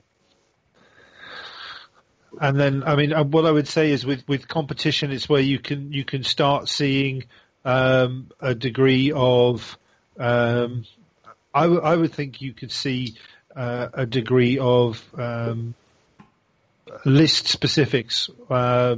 In regards to sort of like, I don't want to say restrictions, but definitely things that can affect the list. I mean, it's something that you find in all these types of games. There's always going to be a degree of that, but I think it starts to become more prevalent in competition play, and then you'll find it. My experience has been, if we move on to tournament play, is where you see things like special characters actually not being present.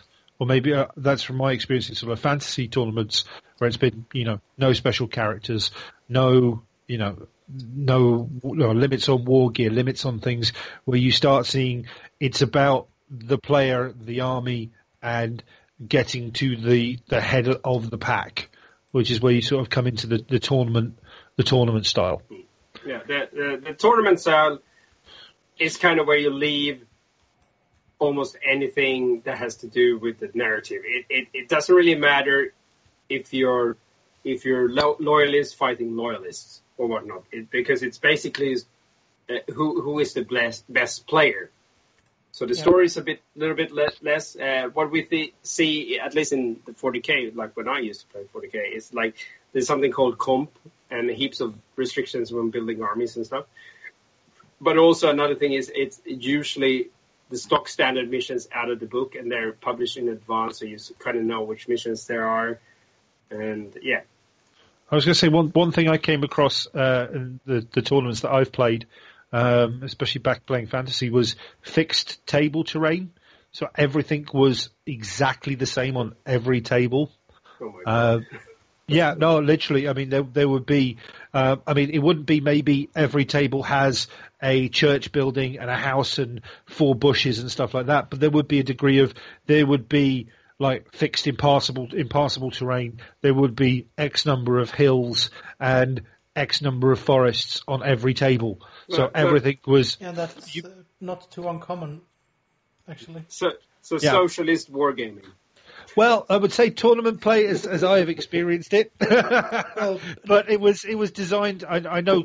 Sorry, Chris, I just say from the experience when I played, and this was a fantasy tournament several years ago, when I actually asked why they did it, because it was something very new to me.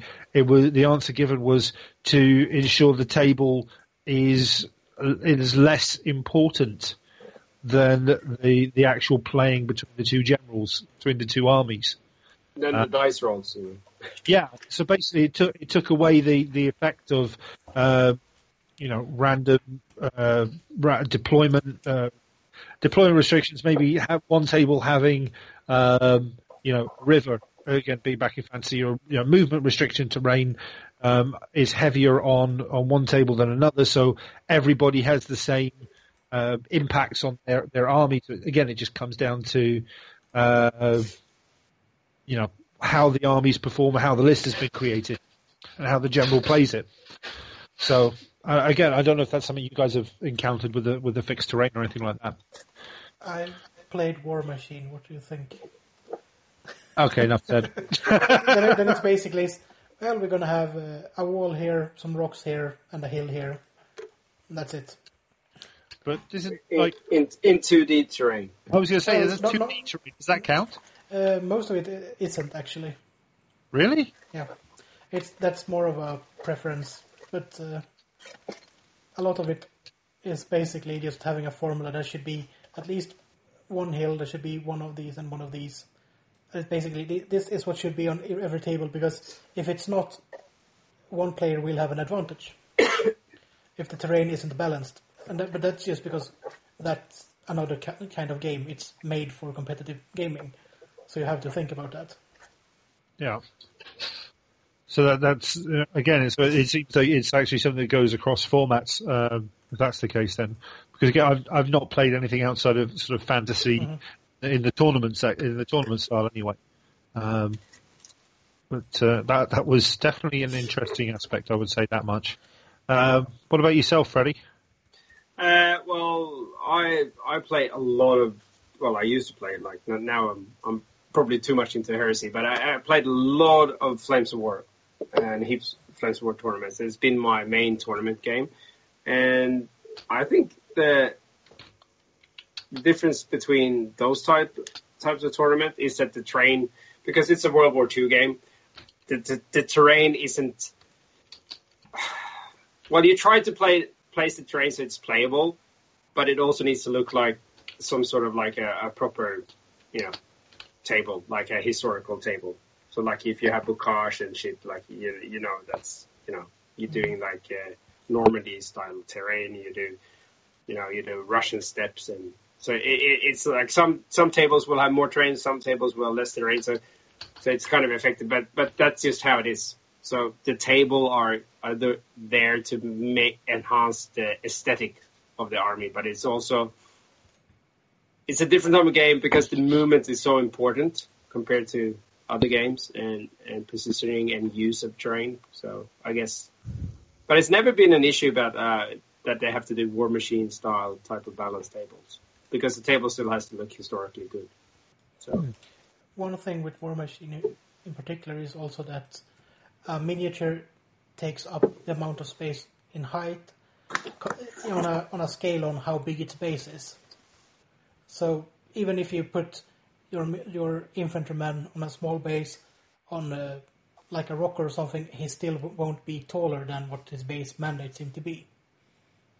Okay. So that's wow. Yeah, but that's because that game isn't designed for the same thing as Warhammer was. It's designed for actually playing tournaments. Oh, cool. I played first edition War Machine, and just after they started... It's been better, and it's been worse since then. Fair enough. Because they're Mark III, and they're a year in, and they're finally sorting stuff. But the models look cool, though, I must admit. I'm not playing anymore. I'm just listening to some of the podcasts, because they're funny. Always worth keeping your oar in. You never know when you might get back to it. Well, one of them is basically... It used to be a War Machine podcast, but now it's a general nerdy podcast that's War Machine adjacent. War Machine adjacent. Yeah. I like that term. It's like being on the 40k table and being called Heresy adjacent. It's just because you happen to be next to it. I like it. That's why I think it's so interesting for us as Heresy players to look at the War Machine community and look at their tables and you see, where's the terrain? Where's the narrative? But that game is designed for actually having a winner and a loser in every turn, basically. Fair enough. That's good to know. Mainly running tournament styles. I say terrain styles. That might be because I'm looking at the... I'm currently happen to have terrain up in front of me on Forge World. Sorry. I'm obviously doing things important. If you want to play that kind of game, it's a decent game. That's more or less it. Fair enough. Cool. Well, then we move on from the tournament style to a campaign style event. Freddie, you had a really good example of this earlier when we were chatting off air. Yep.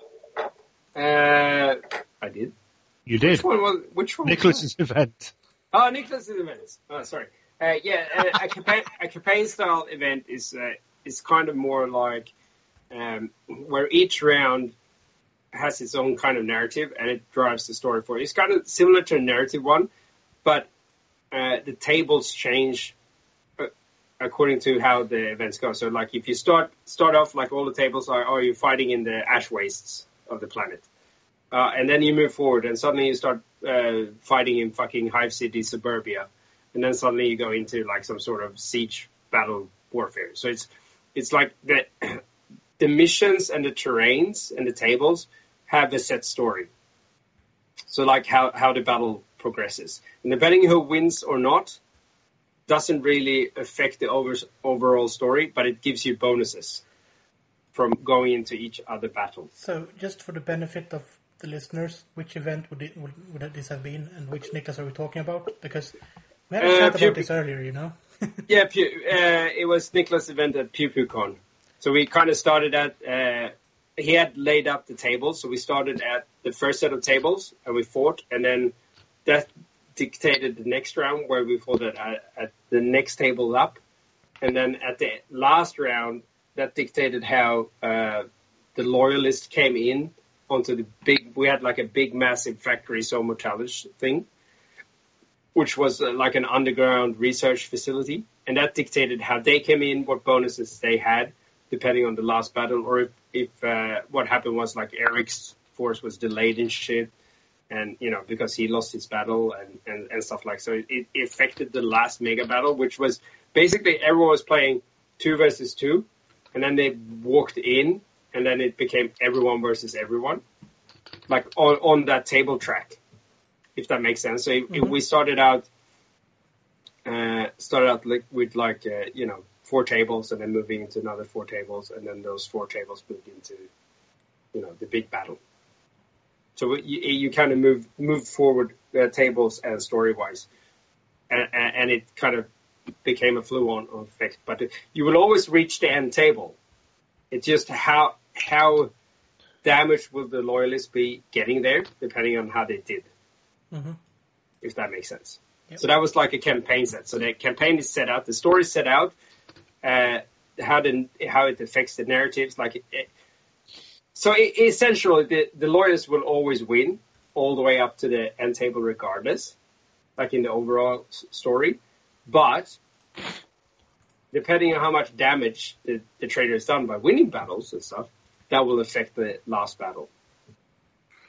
So, like you say, it could be possible that technically the loyalists are winning all the way up, but the majority of loyalist players could have actually lost their games throughout the day, to which point it comes down to the fact that the traitors actually have, let's say, maybe a bigger deployment or better reserve roles or something, because they've had to, you know, they've had that sort of impact on the day overall.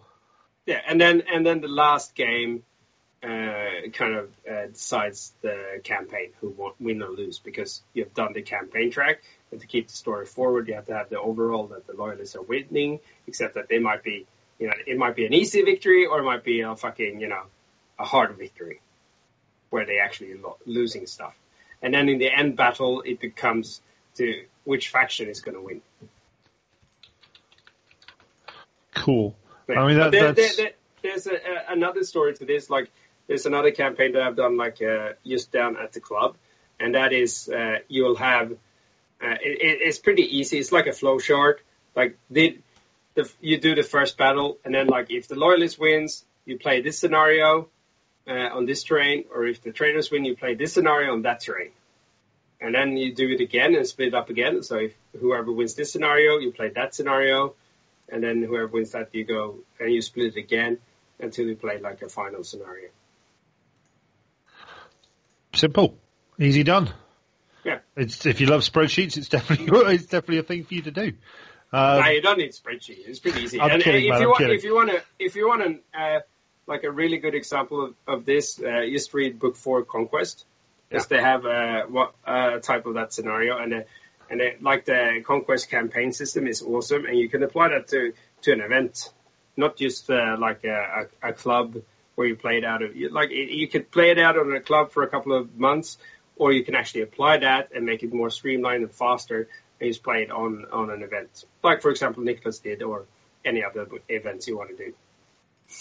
There's lots of options there with the campaign, as you say. It's brilliantly supported by Book 4 Conquest with Forge World, and there's lots of cool things in there, because again the campaign style really plays into the sort of character development options that you can have for your dudes, and have, you know, build up the story. Yeah, and even if you look at it like the BSK and the GothCon events, they are narrative and they're campaign style, because whatever the last event did affects the next event in like an overarching campaign where they talk about their system and where the war's going on. But it also breaks down to each event is their own narrative, own story, so to speak. Yeah. So you can do as complex campaign as you want, or you can do just a little bit to move the story forward. It's very much the option of picking and choosing there, which is very, very cool. Yeah. So then let's move on to the last one. And this is, I would say this is very specific because I don't personally know of very many instances of this, but, feel free to let us know if this is something you've run as well. And that is the real-time campaign. And this is something that Freddie and I have both been able to have some fun with recently. I've had some fun with that many, many years ago.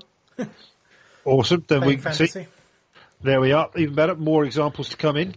And yeah, this the real-time style of gaming, which is it's fucking awesome. At least I think so. I absolutely love doing it. But again, Freddie, do you want to sort of take everybody through it and what we're talking about here? Well, basically, you have an event that's going on, and what you do is, an example for the Danish event is that you have a map, and you actually move your armies across the map until you find an opponent, and there you play like a battle. And while you're doing that, everyone else is moving along their map, and even if you're stuck in a battle fighting, people could be moving out. They can move into your battlefield, fight with you or against you, and it's a lot of stuff going on. So it's not relegated to rounds or times, because you basically play a battle either until you get tabled or you decide to withdraw or you've won. So and everything is happening at also each point on the map is their own table, and you move around the map and you try to chase down, and you have movement times and stuff, so it takes time to move from one space to another, which is just actual time. So it's kind of like if you imagine a computer game, like Total War or something, but then you stop, and instead of playing the battles, you play miniature games. That's kind of the easiest way to explain it, I guess. Unless you have something better, Jody. No, I think that that's spot on. I mean, that's how I would describe it. I was literally, while you were talking about it, trying to think of some sort of computer game reference, because that was where my brain was going, is having played stuff like that in the past. Yeah. So you have you'll have some good TOs, and you'll have some game masters that will keep telling the story and telling up scores and stuff, and make sure that the map is updated and keep everything in track. It requires a bit of admin. Well, it depends on how big it is, but the bigger it is, the more admin you have to do. But it's super fun, and it's super engaging. This kind of recreates the ebb and flow of real battle and stuff. It's hard to pull off, but when you do, it's fucking an awesome type of event, like a type of style of events. I'm gonna do a bit of callback here, because we had Eric from Denmark on early this year on one of our episodes, and he went through this quite. If you want more information, he went through it quite nicely. On that. If you want the information from somebody who knows what they're talking about properly, Eric went through it for sure. I was going to say one thing that's definitely key would be that this is one that most definitely has an overall game master running the event super hands-on. That's something. I mean, we've all been involved in events and TO'd events where you have a degree of involvement, whether it's people asking questions or setting things up, making sure people are going to the right tables, or it could be much more involved. But this is something where you literally have a games master being the hub of everything that's going through it, and sort of really keeping control. And one thing that I noticed was that there was a degree of balancing being done to keep the like any good GM would do, to keep the event going, because if things are going so bad that it's going to affect the entirety of like one side, for example, then the GM can and should really step in to keep the game going for everybody, and picking whether it be, I don't know, I can't remember if I've talked about this in the beginning because of the way we've recorded this, but for example, the games that I was playing. I don't think it's any harm to repeat. No, I'm just going to wibbly wobbly, diddly-doo, going all that way to a Scooby-Doo ending kind of thing.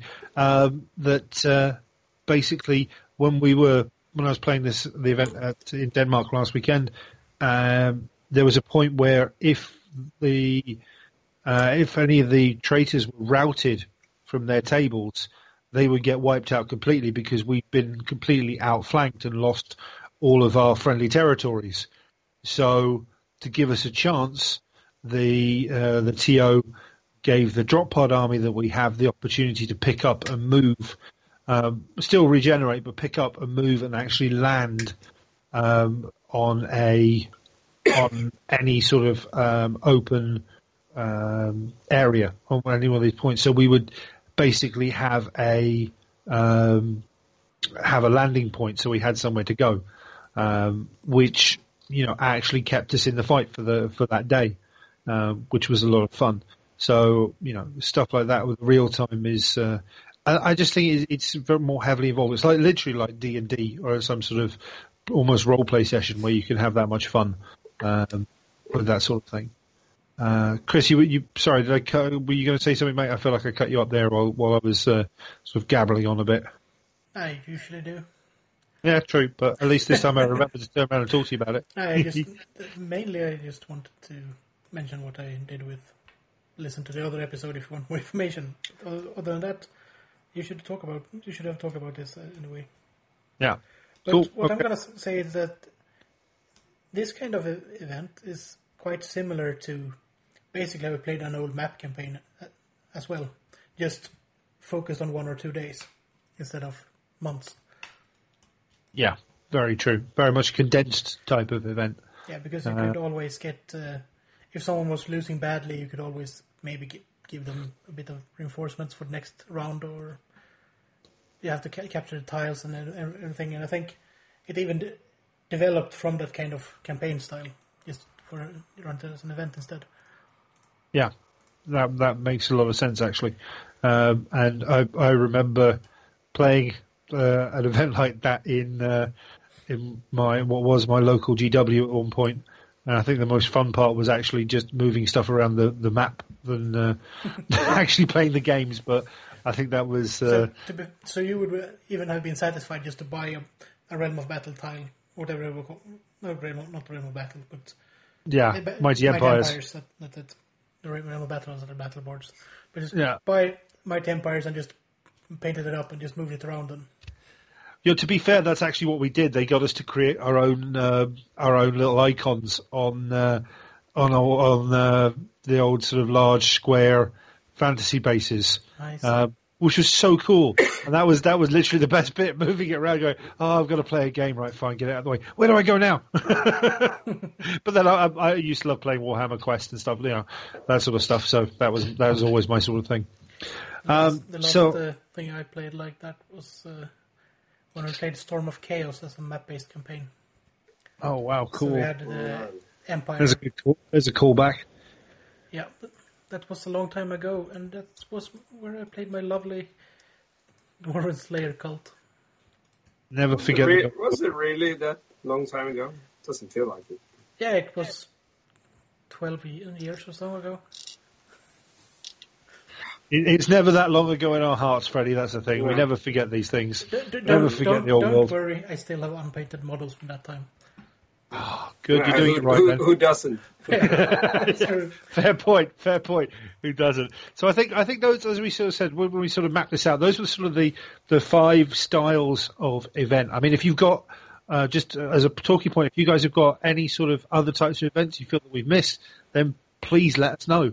And sort of give us an idea of what it is, and if you've got any examples, that would be pretty darn cool as well, because we'd like to hear about them. We like to steal ideas. Well, yeah, that too, but interesting. Repurpose. Is it really stealing when it's done in an homage way? Let's just pretend it is and not stealing. Do we get into some sort of IP infringement conversation now, or do we just go, no? There's really nothing copyrightable, but it's quite nice if someone has an idea and they get credit for it. That's more it. This is true. So that's if you write in and you tell us about something awesome, we will tell people that you send it in.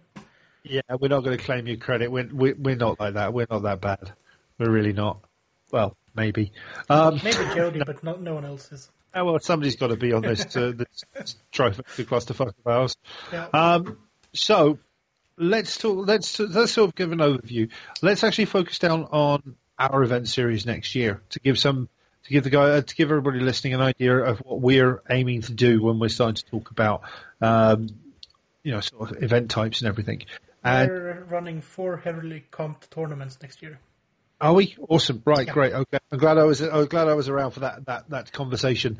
Not like it's we actually moved into 8. We're moving to 8. Yeah. Okay, there was one step too far and you just took it. I'm obviously joking, and here's the real right, info. you are. You better be joking, otherwise. Yeah, the most Anyway. important thing is that all Iron Wars are banned. You got to be there, mate. So to ban this, so we'll have to see how. Apparently, he's going to do World Eaters, so. Well, no, I'm genuinely thinking about doing that as well, which could be fun. Well, Jody isn't playing, so it doesn't really matter. This is also true. Anyway, before we continue bitching at each other for the next 5 minutes.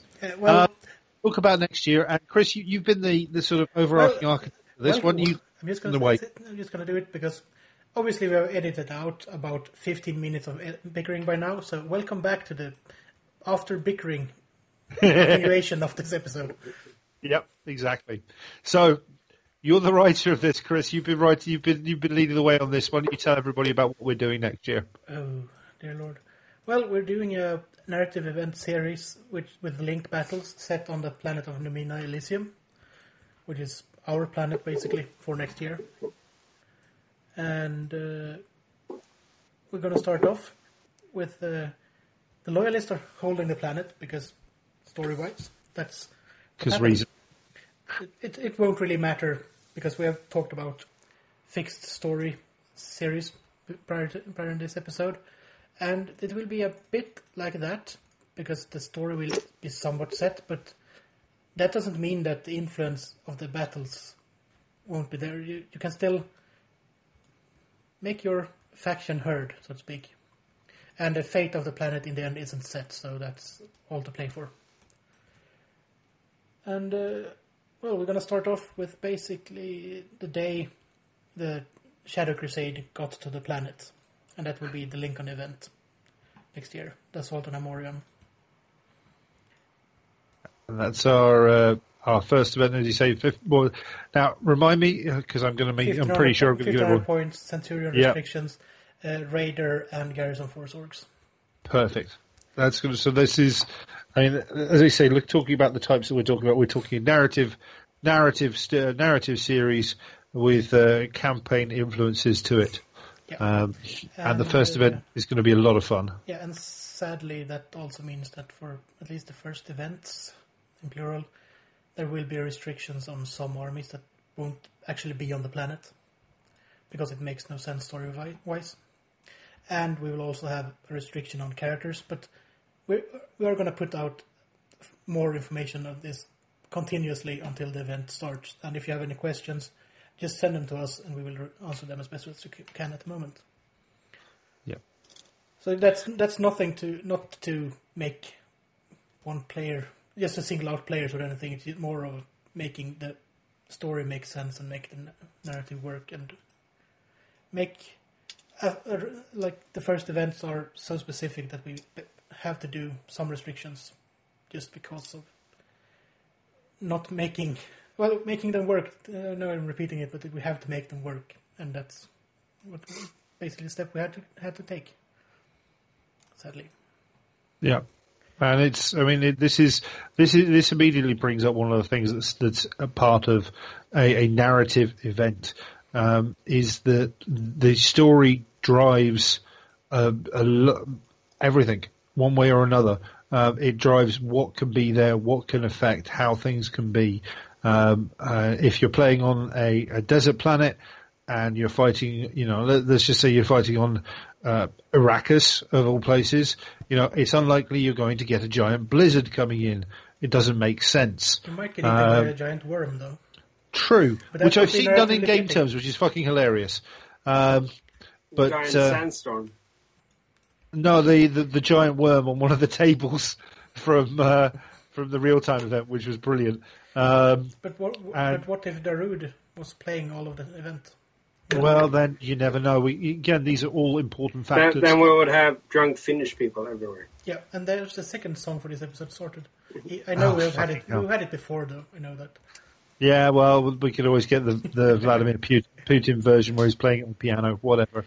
But that's. So you want a song about Putin? Yeah, whatever.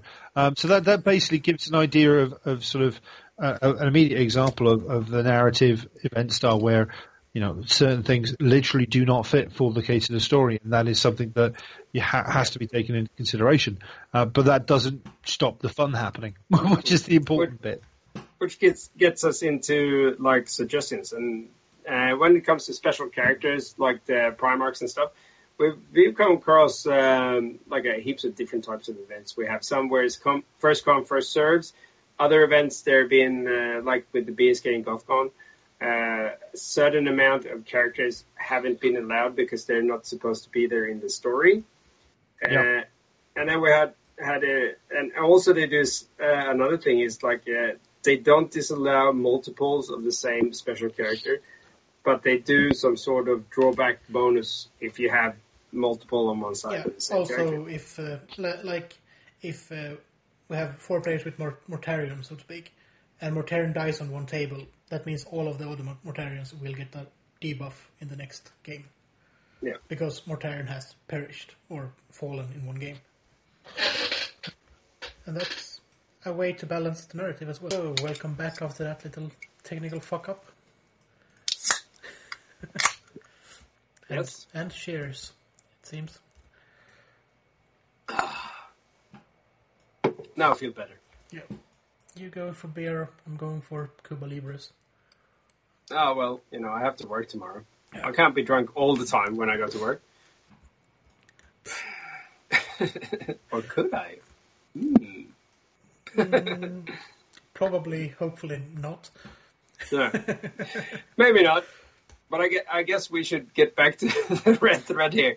Yeah. We were talking about events, and we were talking about everything sexy about events, and I think we were starting to talk about what we're planning for next year. I think we are a bit into our event, the first one next year, and I started the fluff, and I think we're going to start with, it will be a 1500 point event with some 200 restrictions.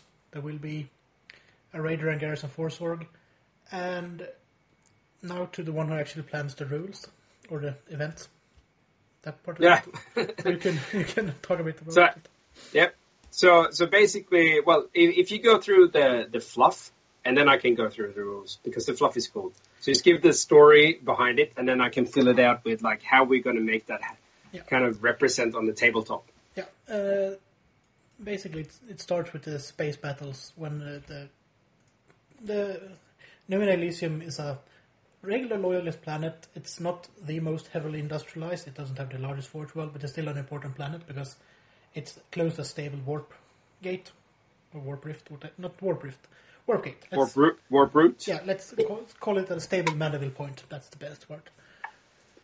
And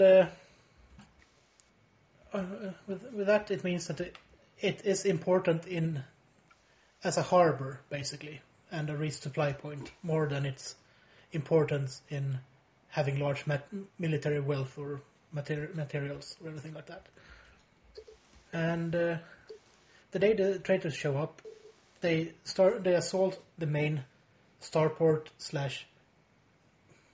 what do you call it, spaceport, because it's both in orbit and on the ground, and that is Amorion, which is basically a large trading city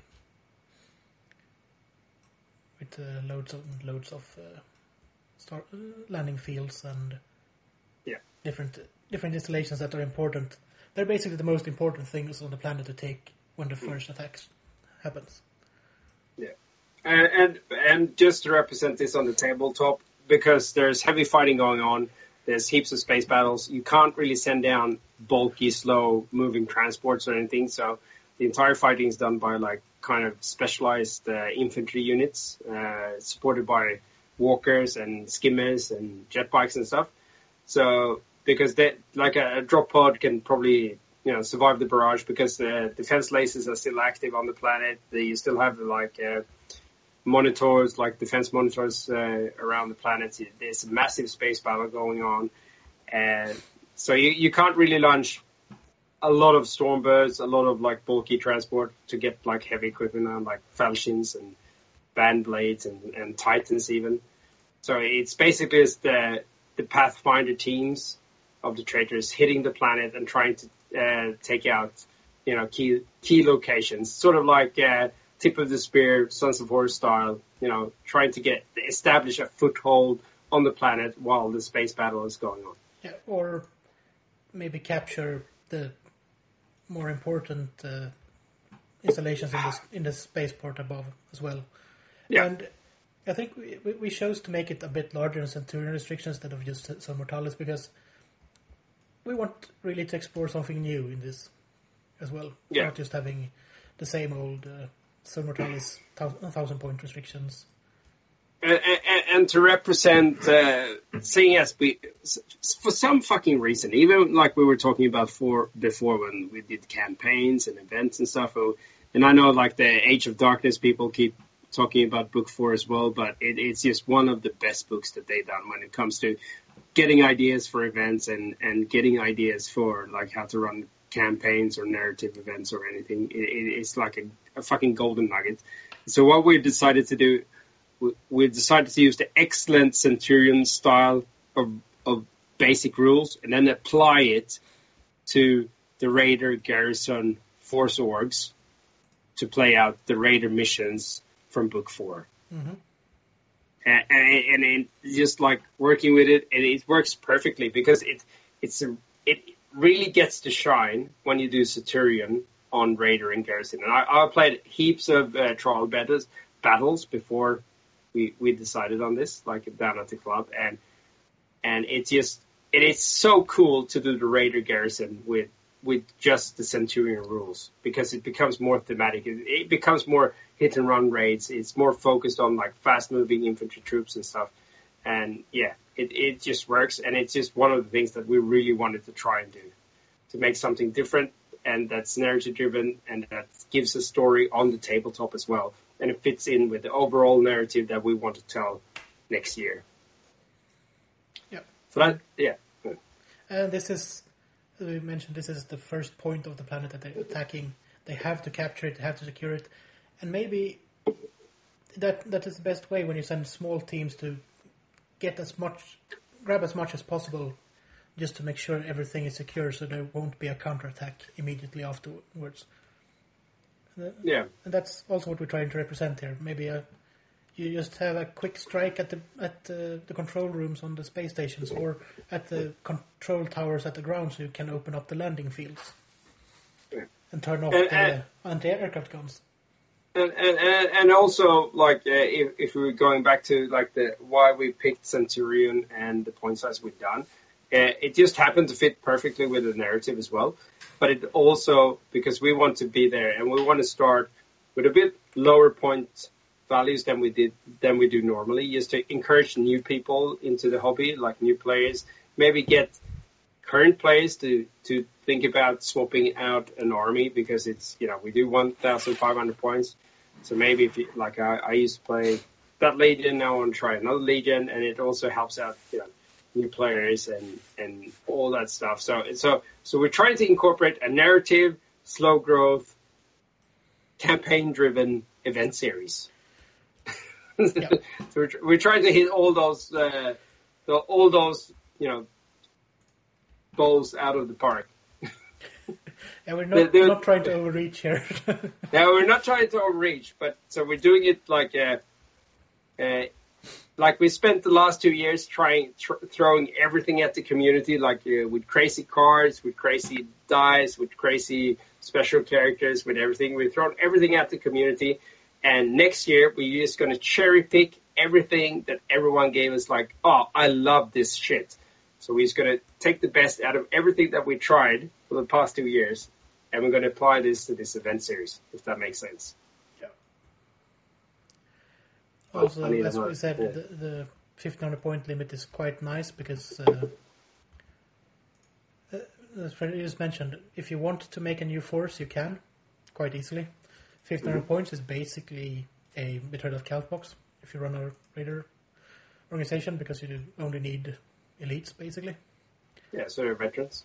Or if you want to go balls in, you get 2 of those and like an Aegis defense line or a bastion, and then Bob's your uncle and you're Then you set. have both of your armies set. Yeah. But we're gonna give out information exactly how the armies will have to be constructed and the limitations. And well, limitations might be the wrong word, but how they should be constructed for the narrative, because we're doing this for fun. And exactly. We're trying to recreate a story and tell a story and make that story move forward. Yeah. Just like previously when we talked about different types of events you want to do, we're going to try to dabble a little bit of everything except for competitive and tournament side. So we're going to try to dabble in campaign. We're going to try to dabble in narrative.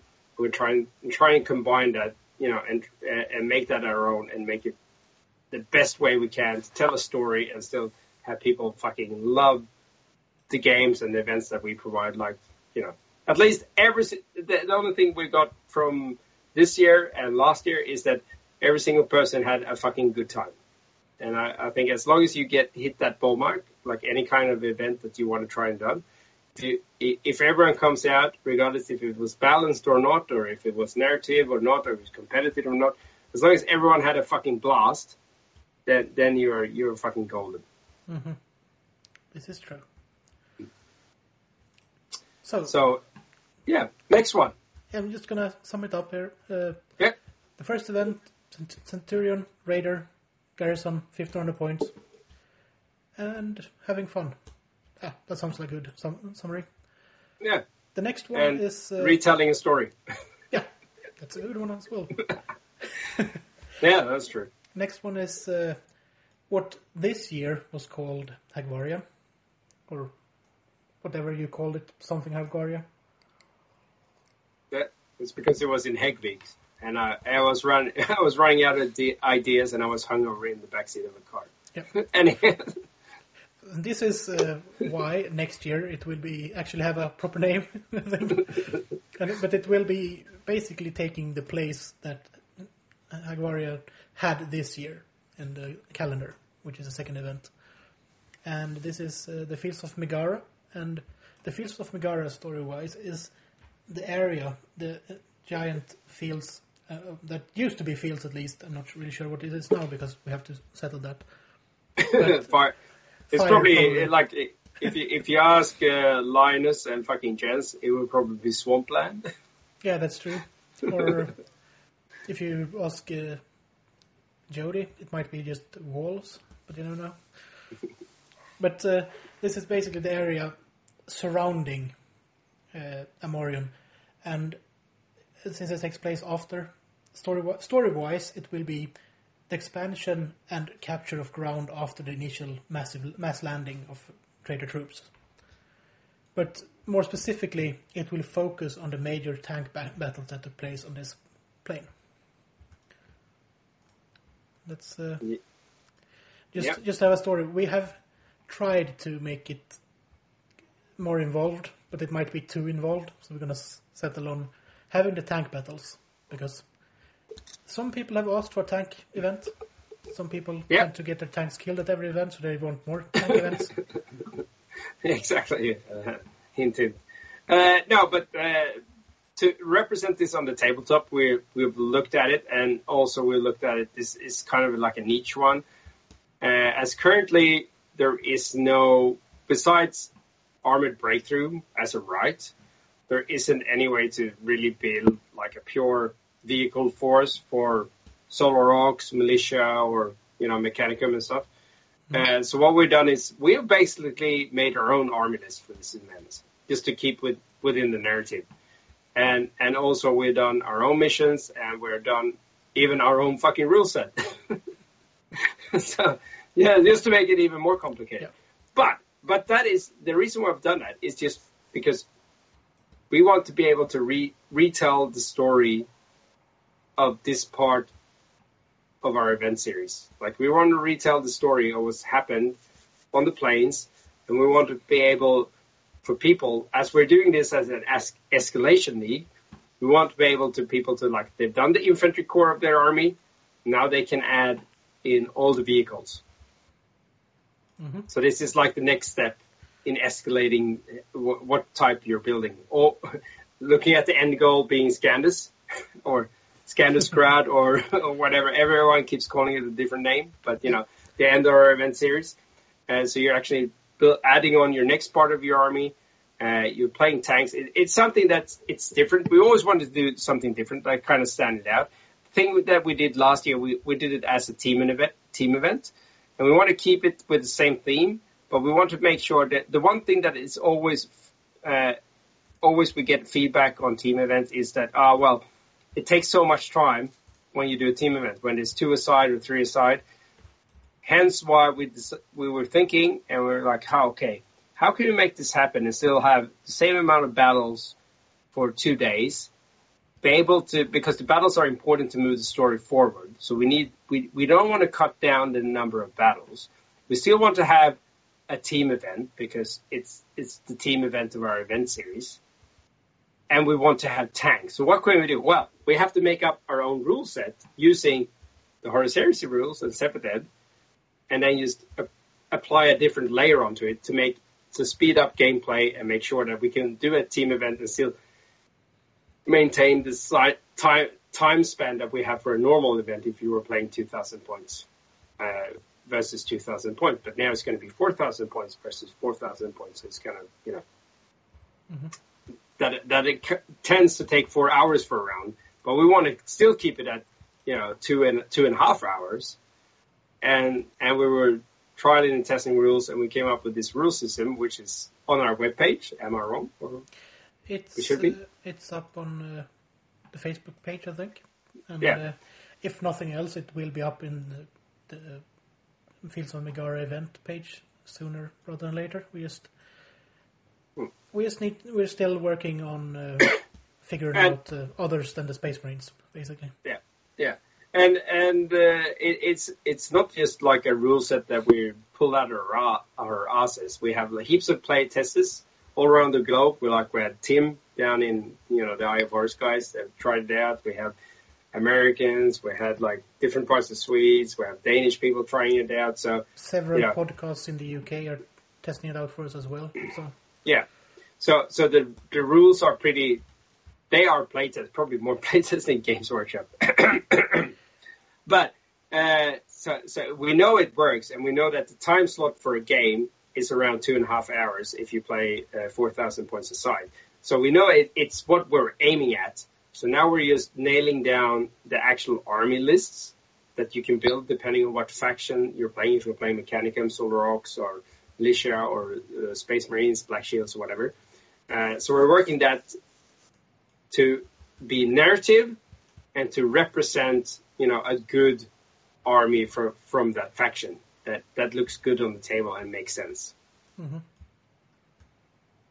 So that's our second one to keep the story flowing. And if you feel that this is a bit daunting, it might sound like that, but we're trying to make it as simple as possible within the constraints of having entire tank battles instead of just having infantry and tanks combined.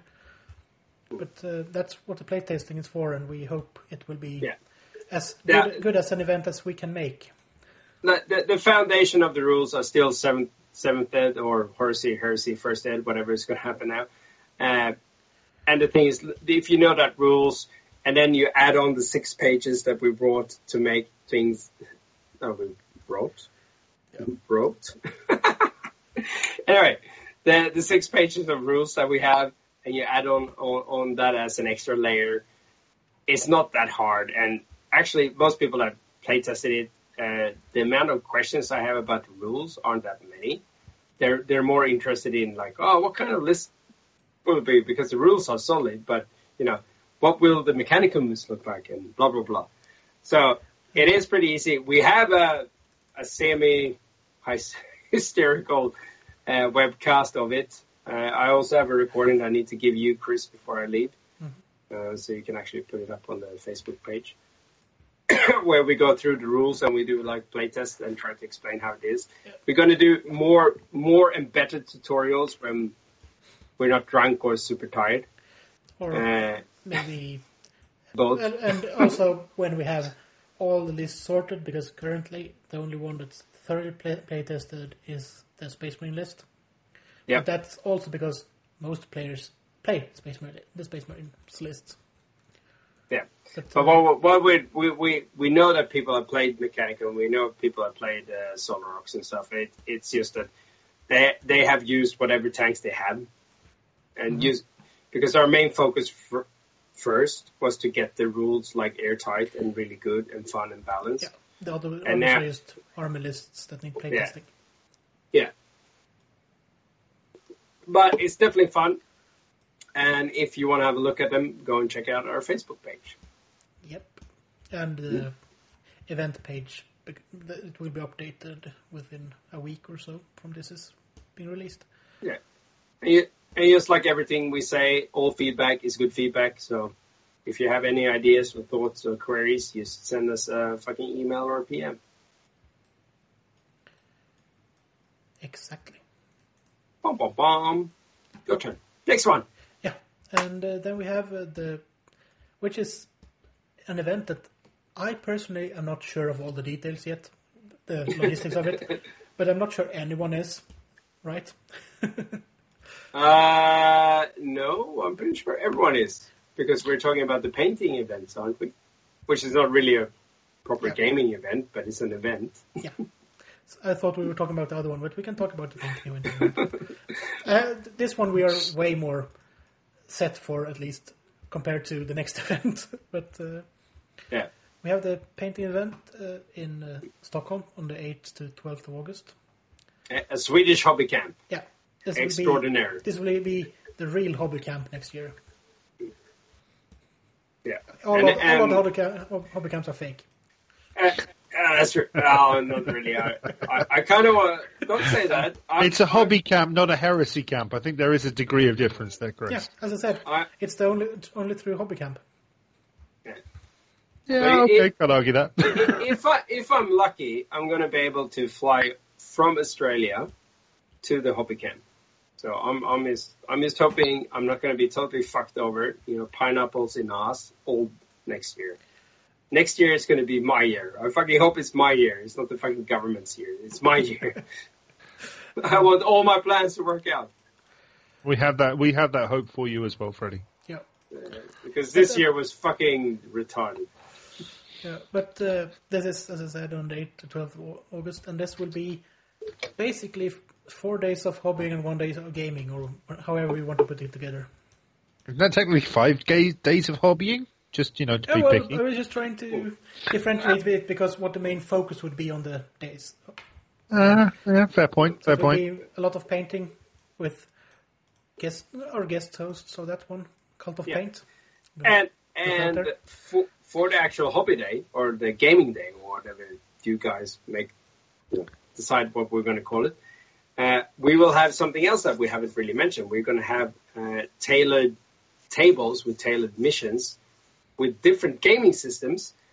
But the thing is, the armies will be provided, and so the story and the narrative already provided, which is another way that actually at Adepticon there was you could sign up for event tracks where you used other people's armies and you played custom missions, which is one thing that we forgot to mention, but I'm doing it now. There we are then. There we are. Which is another cool thing. It's basically left field. You can do an event series where you provide the army, you provide the terrain, and you provide the mission, and people just rock up and they play your missions and your miniatures within your story. And we could do an example. There might just be a bit of a bitch fight on the Black Sands of Istvan, right? Where one is a manly man who knows what is love, baby, don't hurt me. Like the real man, the real McCoy. And then you have some fucking metallic dude with silver hands. I am so tempted to correct you that it should be real McCoy. No, you can do it. It should be real Mackay and not real McCoy. Well, that's true, but I'm semi-cut, so give me a break. Oh, that was one of the most pedantic things I've ever done. You think? That's right. Yeah, that's worrying me. That's a pretty long list of things as well to be getting pretty pedantic about. But that's a good thing. Yeah, but if that's the most... Well, you can be like me. It's like, oh, someone misplaced this lance turret on this slaughter class cruiser.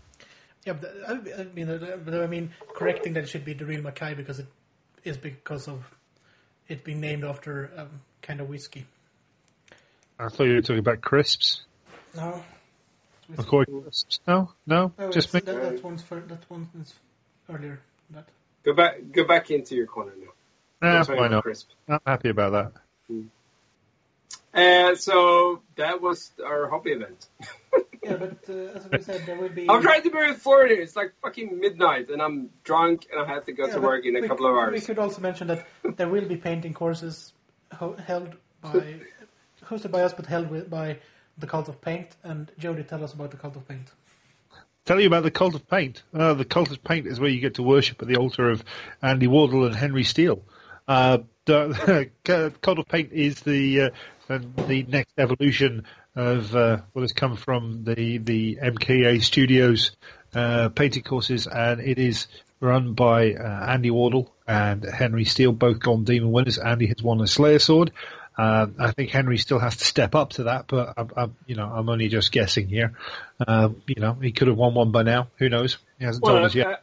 Apparently, he bench pressed a lot. So. He bench press because that wins you a Slayer sword. Yeah, that's what it does. But they're both world class painters, and they are coming over to work with us again. And they're going to be doing 2 courses as part of the 5-day plan. So that'll be the vehicles course, which will give you a solid foundation on how to use, first of all, how to use an airbrush, and then how to actually paint to the awesome standard that these guys can put out. And then we have, obviously, as Chris has already mentioned, Freddie, the day's holiday break, where we get to game and do fun stuff. And then Cult of Paint roll right back in and teach us all how to paint infantry in the most awesome way, which I'm very much looking forward to. It's going to be a lot of fun to take the course again and do some different paint schemes. I think it's definitely time to do something that isn't metallic. I think it's very much time to do something that isn't metallic.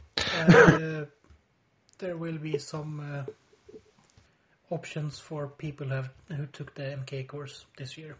Yes, there will be. You don't have to repeat the exact same, just in a different color that you did this year.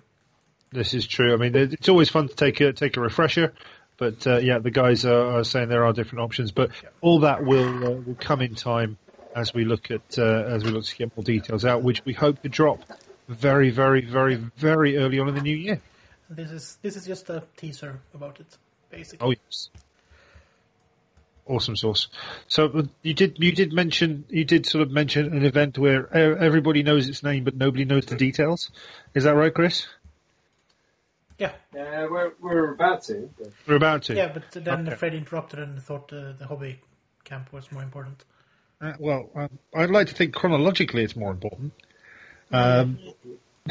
Story-wise, it isn't. And I was going for the stories, that's why. Going for the story. See, we've got a narrative arc with a competitive undertone in this, even in this podcast. How awesome is that?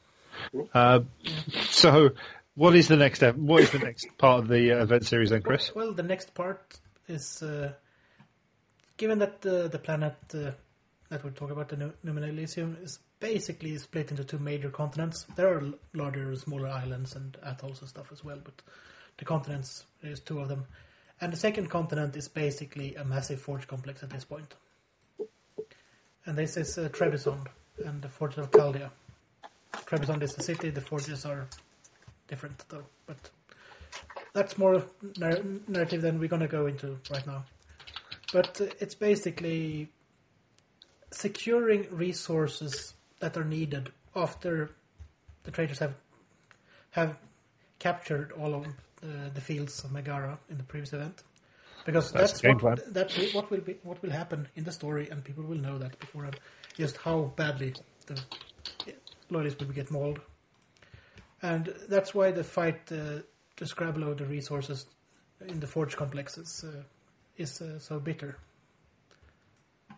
And that's basically what we're going to do. And this will be the more how to put it, well, at least the least special rules heavy one that we will do. More traditional styling, maybe? More towards the... Well, I'm sticking with the least special rules heavy. Okay, Because we will probably be doing something fun as well. But it will be... If you want to bring us more of a standard list, having your standard Force orcs and playing with Art of War and stuff like that, this is the proper event for that one. This is definitely the event for you. Yeah. And I'm not sure what else is set for this one because I wasn't able to attend that meeting that you had. So. As it stands at the moment, we have the format all worked out. Not to go into huge amounts of details because we're still working a lot of the details, but bottom line is, as Chris has said, it's more standard format. 2,500 points is the plan, and then there'll be a 2-day event with first day being individual games, so 1-on-1 against your opponent, and then on day 2, the plan is to have everybody paired up in some way, shape or form, whether it be Swiss system or just by who gives each other shonky looks or whatever it might be. And then the second day is... Who actually shows up on time? No, well, I was going to say... Because they've been drinking the day before? Well, I'd like to think that, the Scandinavians have got a pretty reliable... reputation on that. It all depends whether or not Max and Dom show up and throw things out of alignment. But we wouldn't want to assume that's what's going to happen. Yeah, we are. But yeah, well, okay, maybe. But the plan is that day 2 is all about everybody pairing up with potentially with friends or with new guys in the community they get to meet for the first time, and then have 2 larger games and just have a whole lot of fun knocking out some results to see how we then influence the next event. And yeah, as Chris has said, this is the big push. Key objectives, all the fun stuff, getting ready for the big fight, which is what's coming up with our next event. So, shall we skip over the one we have least details about and move on to the one where we have a lot of information for? Big bada boom. Yeah, the big bada boom. And this is the last and final event, because this event will basically decide the outcome of the battle for the planet. So, Freddie, sorry, just one point. Freddie, no deciding extra events in the car after this. The event to end all events. To be fair, we can add more events after this if we want to. It just can't be with this storyline. Because the storyline will end with this planet. But or will it? No, wait, that's Alpha Legion stuff. I am Alfarius. Yep. But this is the siege of the capital, Byzantia, and given that the loyalists have been on the defensive all of the time, they have had to withdraw to the capital and fortify it even more than it was, because obviously it's a capital, it has to be defended and it has to be fortified. Otherwise, it would be a really short siege, if nothing else. This is true. So, but it's more of a proto-hive. It's not it hasn't yet become the towering hive spires that we are used to from the Armageddon images and Necromunda, but it's still a city of billions. So expect a massive siege. Oh yeah, and some massive shenanigans. Yeah, and they have basically withdrawn all of the resources that they can from the previous event, so we have to work that out. But you will see how that will be worked out closer to the event, because it's almost a year away at this point. But this is how much we like it, that we're planning it already, because it should be as good as it can. Oh yeah, the whole thing should be as hard as finely drilled and detailed and worked out as possible, so you guys can all come and dance all over it and screw us up. So we have to be thinking on the fly. Yep. But that's kind of how it rolls, if I remember rightly. Mm-hmm. And all that it can be. And we had a nice chat before recording tonight to actually sort out what extra there will be on this. Well, extra as in what tables there will be, because it is a massive siege, but you can't only just have troops battering at the wall, because that would be a bit samey. Right. There will also be some special stuff, and that is... do anyone else want to talk about that, or should I? I could No, take. I mean, oh, okay, fair enough. Either or, go.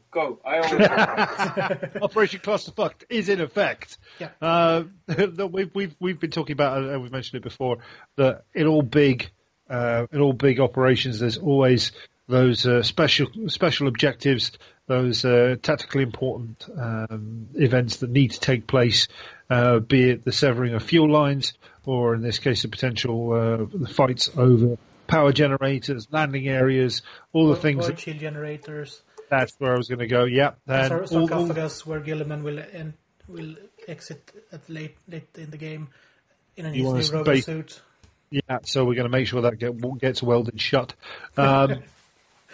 But all these key areas that need to be taken over, that allow things to happen on the bigger fields that you may not think of, but need to be done. So there will be not side tables, other missions and other things going on alongside, which will have effect.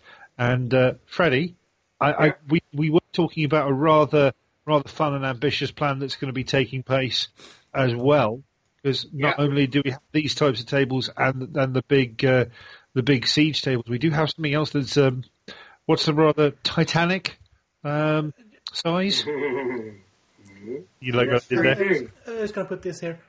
If you remember the spoiler for the raffle next year, you have a bit of a hint of what will be showcased in this battle. Yeah, I know. Do you want to give any more details, Freddie, or should we just leave it as that? Well, there may or may not be like a massive mega Titan table, and there may or may not be a lot of Titans, and there may or may not be a Titan joust. Do you need more? Do you want to know more? Would you like to know more?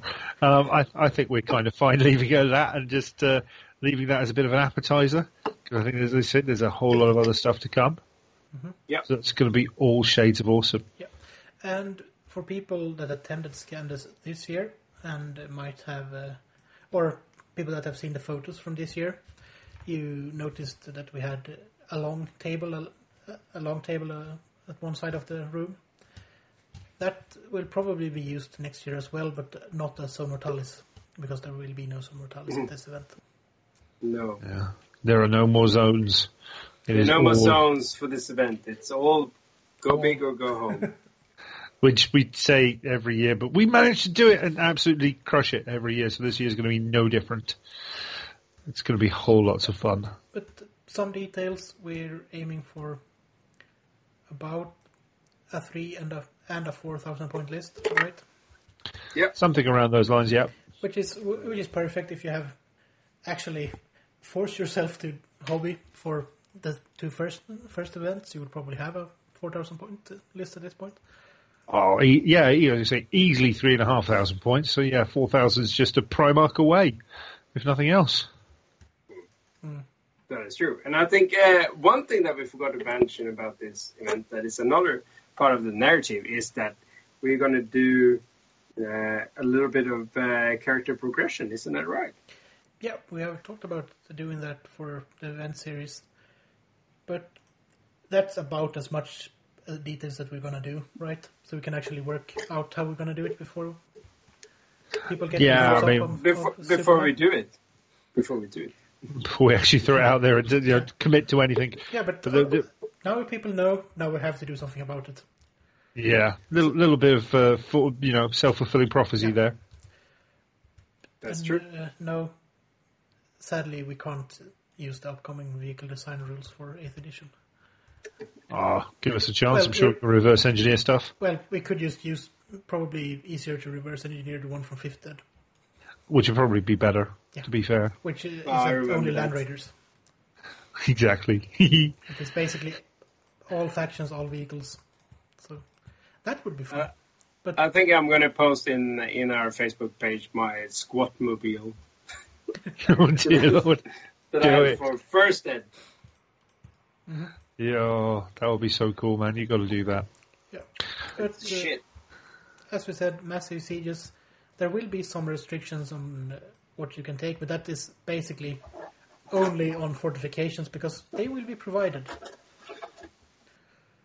So don't take a large fucking garrison. Tobit, I'm looking at you, bud. I know you're an Iron Warriors player, but you may have to stow that one just for this event. Or you can lend it to us and we can incorporate it in the defense line. But that is also possible. Yeah, but as we said, don't plan for take stuff like that. Plan for taking siege equipment if you are a traitor, and defensive siege equipment if you are a loyalist, or flyers or artillery or. Basically, I expect the Iron Warriors to show up in force with all the right toys. Otherwise, you're letting the side down, boys. Yeah. Just saying that. Quad mortars are pretty useless against a void shield of that size, though. Wow. We have other toys, believe me. We have other toys. I'm just trying to encourage people to take the heavier stuff. Oh, yeah, do that. Think super heavies. Think heavy. It'll all be fun. It'll all be good fun at the end of the day. We'll all have a laugh. Typhons. Yeah, two squads of Typhons. There we are. Somehow. Yeah. All about the Titans. It should always be about the Typhons. Always. No, Titans. Or both. Titans. Anything beginning with a T should be all about that. It should all. If you bring a warlord that's modded to toss a Typhon, we'll let it happen. We will provide rules for that. I would be even more impressed if it was actually physically modelled to have the throwing action a la, some sort of G.I. Joe type model, and actually pitch the just have a button on the back of the Titan. Exactly. Have the punching motion. Yeah, exactly. Just have a throwing motion with to launch a Typhon. If you could do that, game on. Totally up for that. We could use the old what was it? Tosser Gretchen or Orc or Goblin rules from Blood Bowl or something. No, use the one from the Warhammer Giant.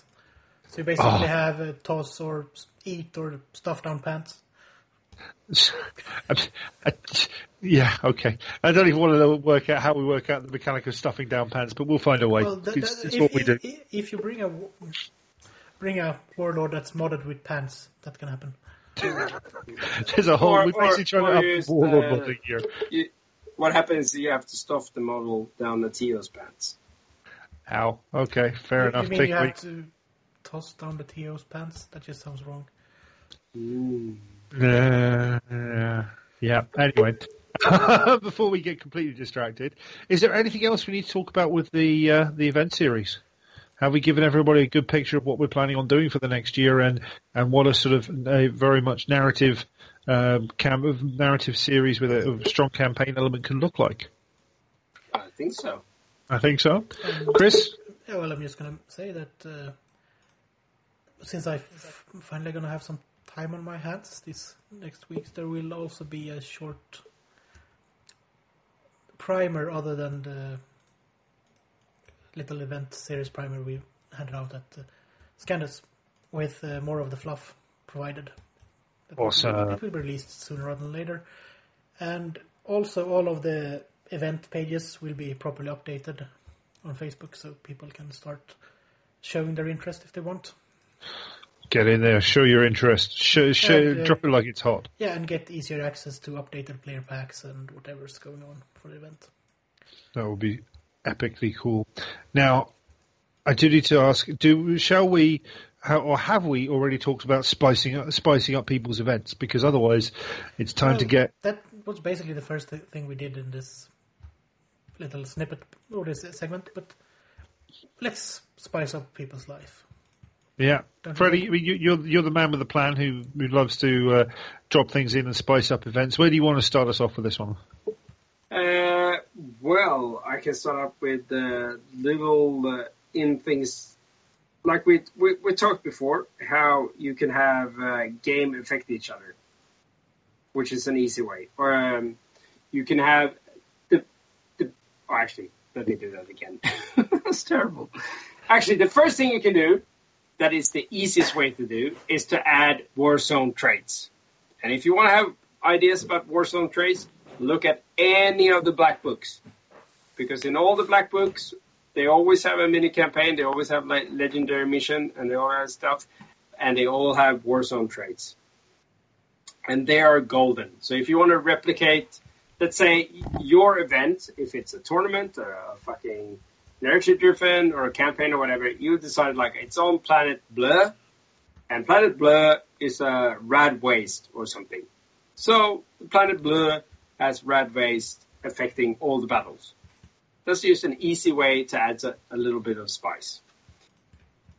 Obviously, you can incorporate that even further, than having like, okay, we're playing on Sector 1, 2, or 3. Sector 1 is rad waste. Sector 2 is like a hive city where they have these kind of, like, it's always dark there because it's, you know, down in the underhive or whatnot. And then the third one, well, that is like somewhere in the forge, and that they have like radioactive leaks because of something.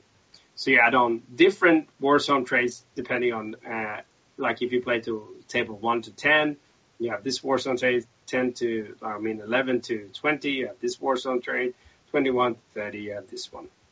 So that's the easiest way to add some sort of narrative by spicing up the game, if that makes sense. Cool. I mean, what's what's been your favourite thing that you've had dropped on you to spice up a game, whether you know sort of any sort of event? What's been your favourite thing that you've had dropped on you? My favourite thing. I think, I don't know. I'm a big buff for cards, and I think like one of the cool things is like I played at Adepticon, and I got like bonus cards, and the one thing that I liked was secret missions, and hence why I tried out the secret missions ones, but obviously not in the same way as Adepticon did. I used the regular tactical objective cards, but the secret missions ones I think is really cool because your opponent doesn't really know your mission and what you're actually after. Like, you know the scenario's mission, but you also have like a secondary mission, which can either create campaign points, like in Adepticon it created campaign points, or it could just add on extra victory points for the game. I think that's one of the things I really, really, really enjoy. And also at Adepticon we got 3 dice, which they were like, you rolled them every time you did a die roll. You rolled 3 dice. If you got 3 6s, you got an orbital bombardment. But it gave me the idea to do the reroll dice, as in you could reroll any other opponent. And when I play tested that was fucking super fun. Like those actual reroll dice that we implemented this year with the Varangian Heresy dice. When I play tested that, I had so much fucking fun, and I like that idea is fucking rock solid. It's so easy, and it adds a total different layer, and it makes everyone like, no, don't use your reroll dice, or you start using your reroll dice, and it becomes like a strategy, and then you use it, and it still doesn't work. And but it's just super fun. Awesome, Chris. What about you guys? Yeah. Well, as I say, Chris, what about yourself, buddy? What? And obviously, we're not just talking 30k here. I mean, for the whole thing, what sort of has been the funnest, most enjoyable thing that's been dropped on you? Well, that's quite I have to think back. That's why I'm a bit hesitant to speak, as usual. But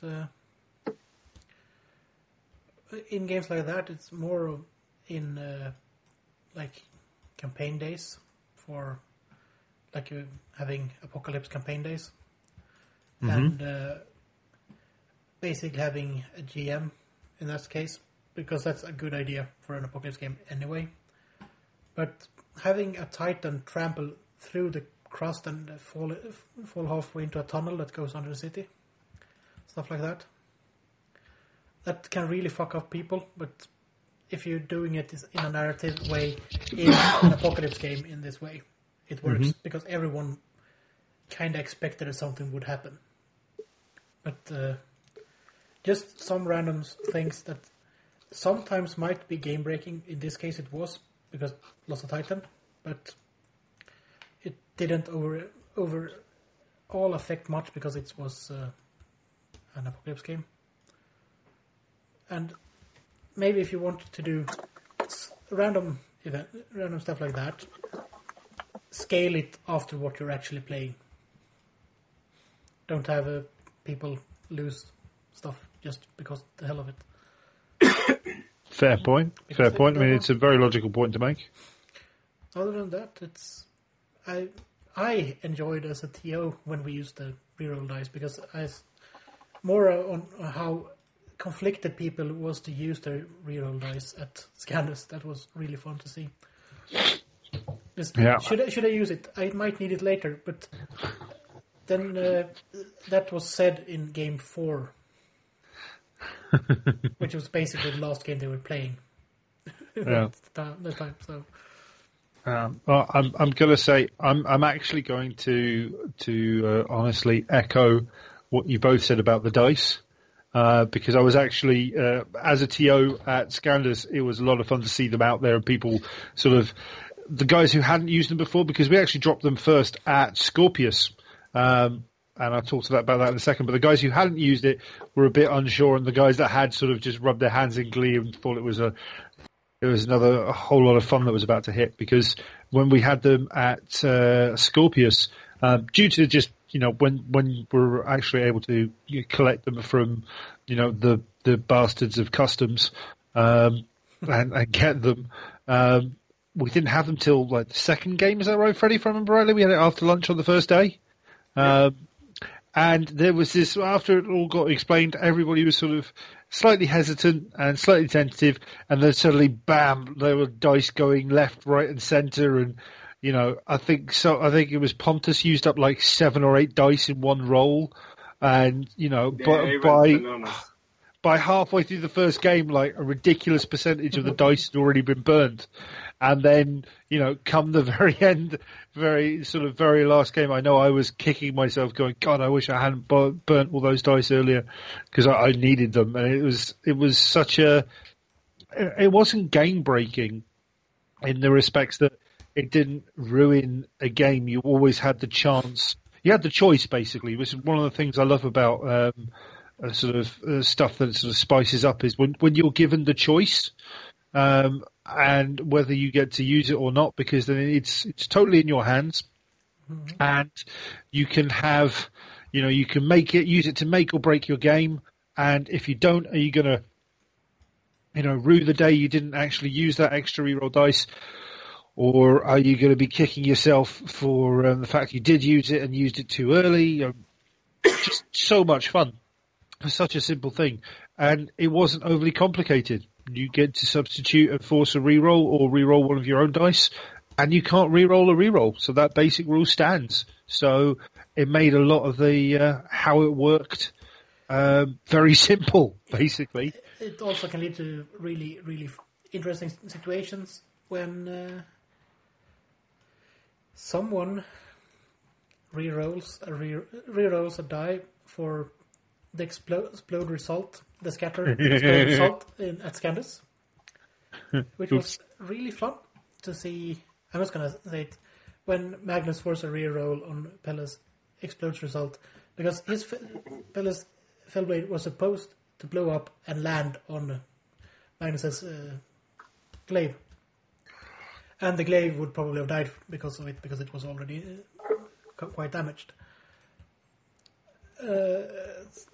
Then he just, I'm going to force you to reroll that one. And the Fellblade flips backwards instead and lands in his backline. See? Perfect. So absolutely perfect. That moment, for me, encapsulated the use of those dice pretty well. Absolutely beautiful. And that's what it's all about, That's where all the fun comes in. That was your moment. That was my moment. I bet Jimmy wished he'd had some dice available for when that stuff started scattering on his nights. It wouldn't have helped. No, to be fair, it would. He probably would have done a worse job. He would just maybe have lasted like 5 minutes longer. Love you, Jimmy, by the way. Absolutely love you, buddy.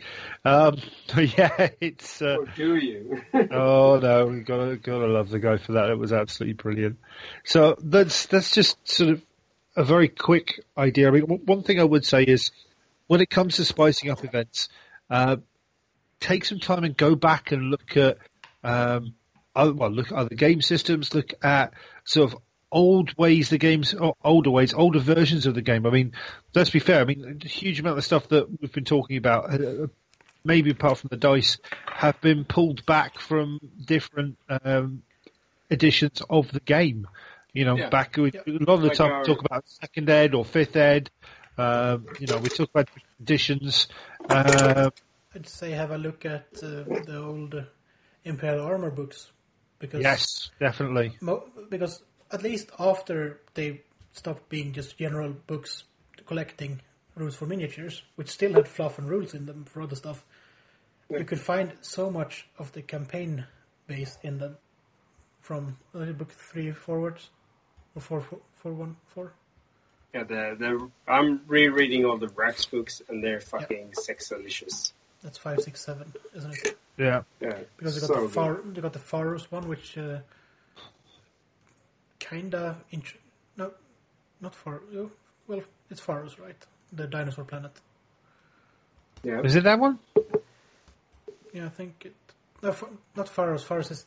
Faros is from the Imperium Secundus thing. Yeah, it is. I'm still the Amphibian project is what I mean. Yeah. Just confusing stuff in my head currently. The Amphibian project, which basically have proto rules for Sword Mortalis in it, in a research base. And quite nice templates for making your own research base. Or at least the floor outline of it. Because Fort Will doesn't sell it anymore, sadly, the research base. I'll jump on eBay and find it then quickly. Yeah. But those are fun, even though they're not specifically heresy. We're not saying that all events have to be heresy if you don't want to, but they're just fun. And there are really good sources of information out there. The books are fantastic. And as Freddie mentioned, the Vrax books are really, really good. They're a good read if you just want to read like military fake history. Yeah. Because they're really well written with loads of nice maps. Military fistory, you mean? Yeah, pretty much. And then you have the Badab war books, the one with Tau fighting Talarns.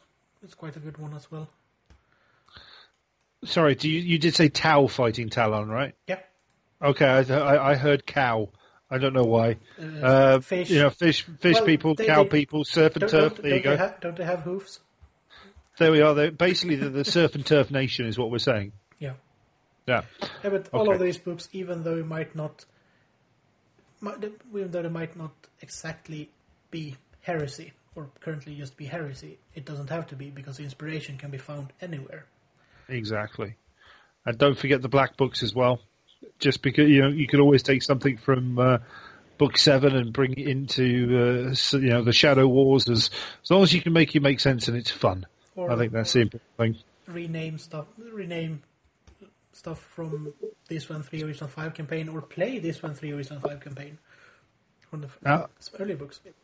That's very true. That is very true. Very awesome, I have to say.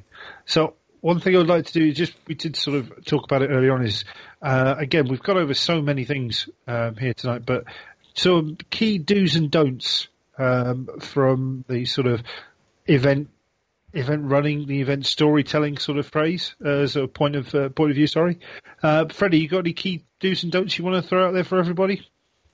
Well, do's and don'ts. KISS. Keep it stupid simple, and simple stupid. Simple stupid. Yeah. Right, that's right. that's right, and make sure that people know what kind of event you're planning to run, so people are kind of prepared. I know that people tend not to read the fucking player pack and so on, but everything that you could prepare for everyone and kind of try and make them read the player's pack and make it easy and make everyone being on the same page. The more good luck on that. Yeah, I know. But the more prep work you do, the better event you're going to have. That's just how it is. Yeah. Yep. I think I want to shout out that keeping to time as much as possible is a good thing as well, because it allows you to do the things you want to do and have fun with the events, the things you want to run in events, and if you plan that out properly, and again, it comes back to the keep it simple, stupid. Just keep the times and have fun that way, because it's going to make an event run a lot smoother. And that all comes down to also make sure you plan enough time for everything, so you don't expect it to run. Like, if you have something that takes 4 hours to do, make sure that you have at least 4 hours to do it. Yep. And that's just an example. You obviously have to change time depending on what you need, but you really need to make sure that the time is planned, because otherwise you won't be able to fit everything you want into it because the time isn't there. Yeah. And what was it we said before? The general rule of thumb when it comes to gaming, for example, is, for every 1,000 points, allow an hour. So a 4,000 aside game, leave 4 hours for it. It's a good rule of thumb to work with. If nothing else, when it just comes to working out games, and expect people to be late. Expect people to be late back from lunch. Expect people to, need to repair models after travelling all day, or something along those lines. They're going to need to be able to do that sort of stuff. And if possible, give time for a lunch. Oh yeah, players, everyone will be happier if they can go get lunch. Oh yeah, you're less likely to have a revolt on your hands for sure. Yeah. Just a bit anecdote there. I'm really glad I didn't plan for an hour per 1,000 points when I played Apocalypse once, because we had about 67,000 points aside. Yeah, Apocalypse definitely has its own kind of rules, but own kind of timings. But you kind of remove stuff with a shovel in those games. Someone had combined. One. It was the time when the Imperial Guard still had tank companies. Oh Lord! So it was one tank company and one basically conscript company. So the conscript company already came on. You're gonna love this movement trace. No, but the movement trace in this case basically was like just put there because they knew that at least one unit would die per turn if something looked at them. Oh my word! Right, okay. I can just hear the triggering that's going on right now as we mentioned this. Well, this was 11 years ago, I think. So still no excuse. Actually, I'm glad he did. No, to be fair, I lost a land speeder to Orc Boy.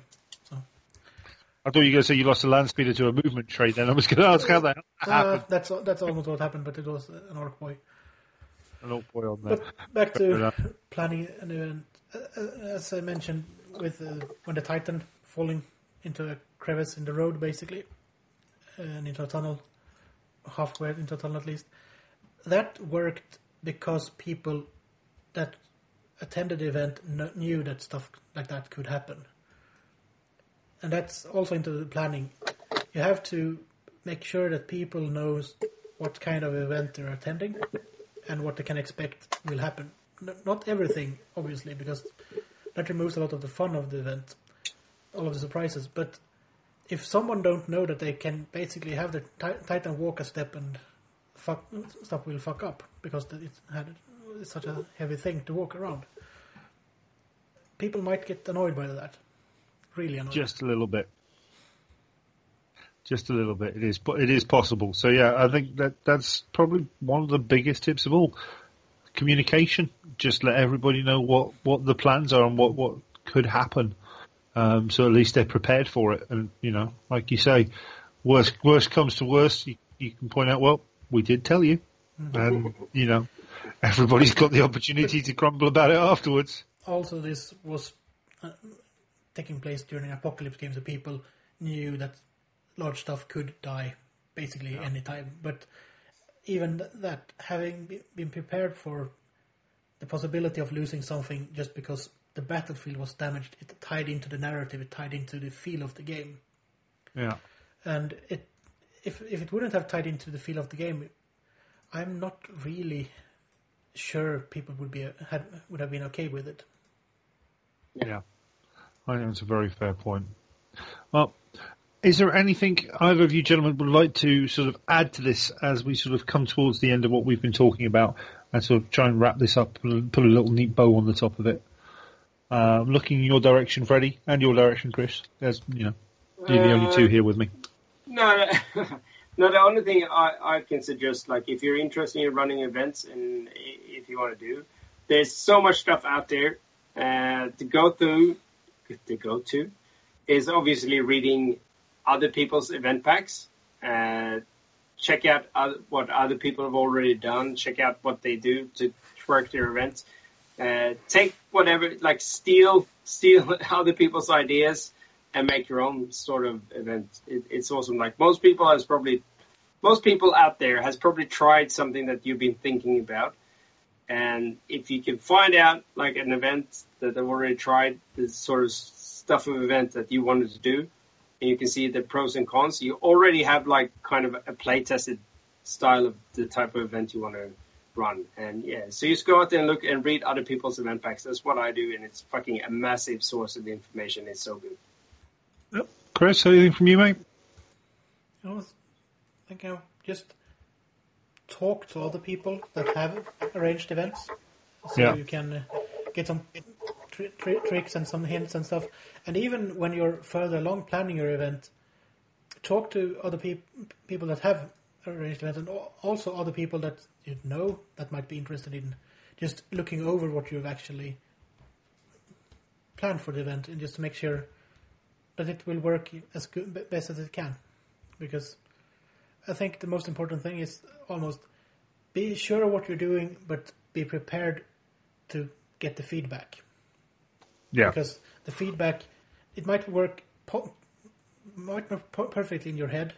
Everything might work perfectly, but you have to take into account the players, because these are the ones you're doing the event for.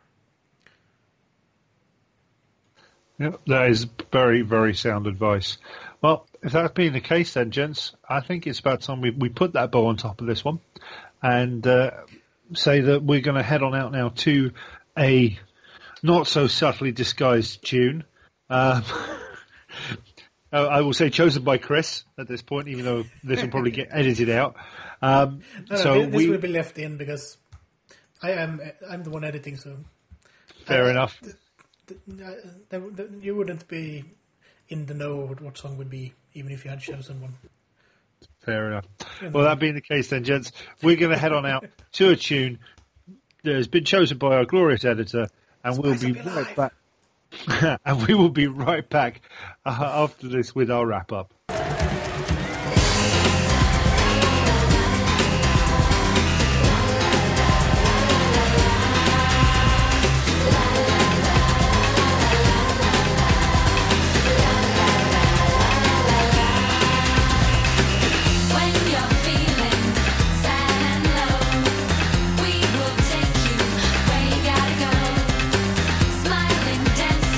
Everything is free.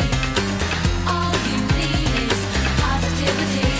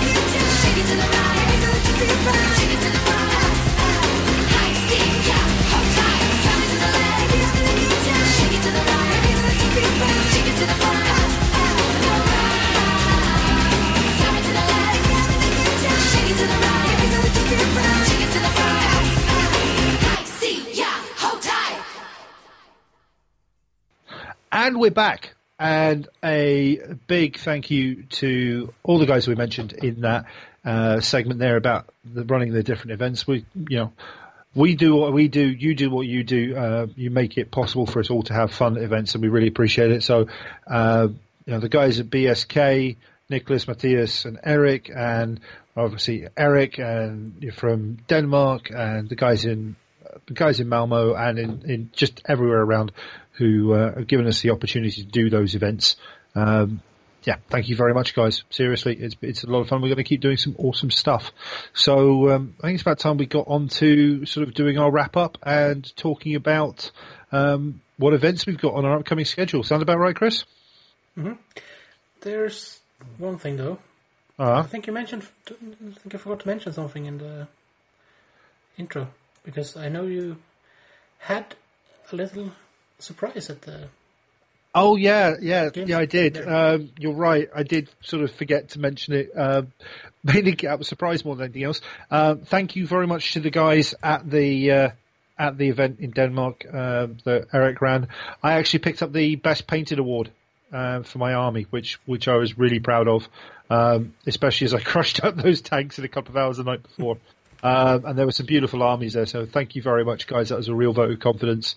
And I won't lie, the certificate's up on the wall behind me, and it has a little bit of pride of place. So yeah, absolutely chuffed with that. So yeah, thanks for the reminder, Chris, because I had completely forgotten when we were doing the intro there. I think this makes almost a compulsion for you to post some photos in the group later on. Yeah, okay. This was your whole thing. You just want to force me to do some actual work in the group, don't you? Yes. Right, okay, fair enough. I can live with that. Also, are you sure that Best Painted isn't Danish for sitting around doing nothing? Same thing. It'll work. Or, Iron Warrior Fortress Holder. Take your pick. But it's still it's... I'm glad you won something there. Thank you, man. I appreciate it. And yes, I will. Okay, I will remember to post some stuff up. I will endeavour to do it at some point in the next week or so while I remember. Right, so we don't bore people with that a bit more, let's crack on and get through what we've got for events coming up, because we're into the wrap-up. So, because we've gone through so much about our event series in the main topic that you just listened to, we're going to blitz through the wrap-up here with a bit more focus on the other events that are going around. So the first one we've got coming up is the Mega Dirty Horus Heresy Mega Battle, and that's on the 5th to the 6th of January in Vecchia. There is a Facebook event up for that, and the links are in the show notes, so you can have a look at what's going on there. Definitely suggest you get along to that if you can. The guys at Vec, Daniel and the boys, are absolute legends. They were down at the last Avarii event, and I said hello. And I'm very much hoping that you guys, being able to go up, will have a lot of fun to do this. So that's the first one on our docket. Chris, what have we got up next? After that, we got our first event that we talked about, about 1.5 hours ago in this episode, I think. And that is Assault on Amorion, and that's Lincoln on the... somewhere during the Christina Fadge weekend, which is the second weekend in May. I think it's the second weekend. Second weekend. It's the 9th to 13th, somewhere during that weekend, because it's a convention. We're not sure which day, and I think Freddy's in charge of that, so we'll see when that happens. That is as worrying as it sounds, ladies and gentlemen. Freddy is in charge, but he's done it before. There's a link to the Facebook event in the show notes, so you can go check it out. There will be more information provided later on. Yeah. And... Next one up, we've got the Fields of Megara, which is our armoured warfare event, and that is taking place from the 2nd to the 3rd of June. Again, links in the show notes here, because we've already babbled on about it during the main topic. Chris, what have we got next? Next is the Taking of Firix, Act 1, Hubris. And I'm going to play this little clip for you again.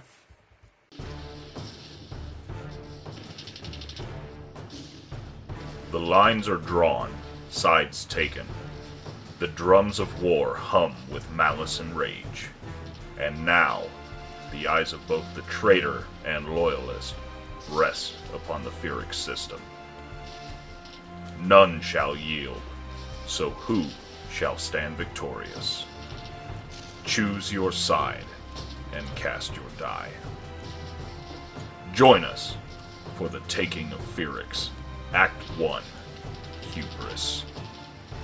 The Taking of Feryx is a narrative-driven 30K event track coinciding with the 2018 Flying Monkeys GT in Wichita, Kansas. Players will face off in a loyalist versus traitor narrative as the warring sides attempt to secure a foothold in the Feryx system. The event will span 5 rounds over 2 days. Zone Mortalis tables will be available both days for any players who wish to test their mettle in smaller scale skirmishes. For more information, please go to flyingmonkeycon.com or search us on Facebook at Feryx30K.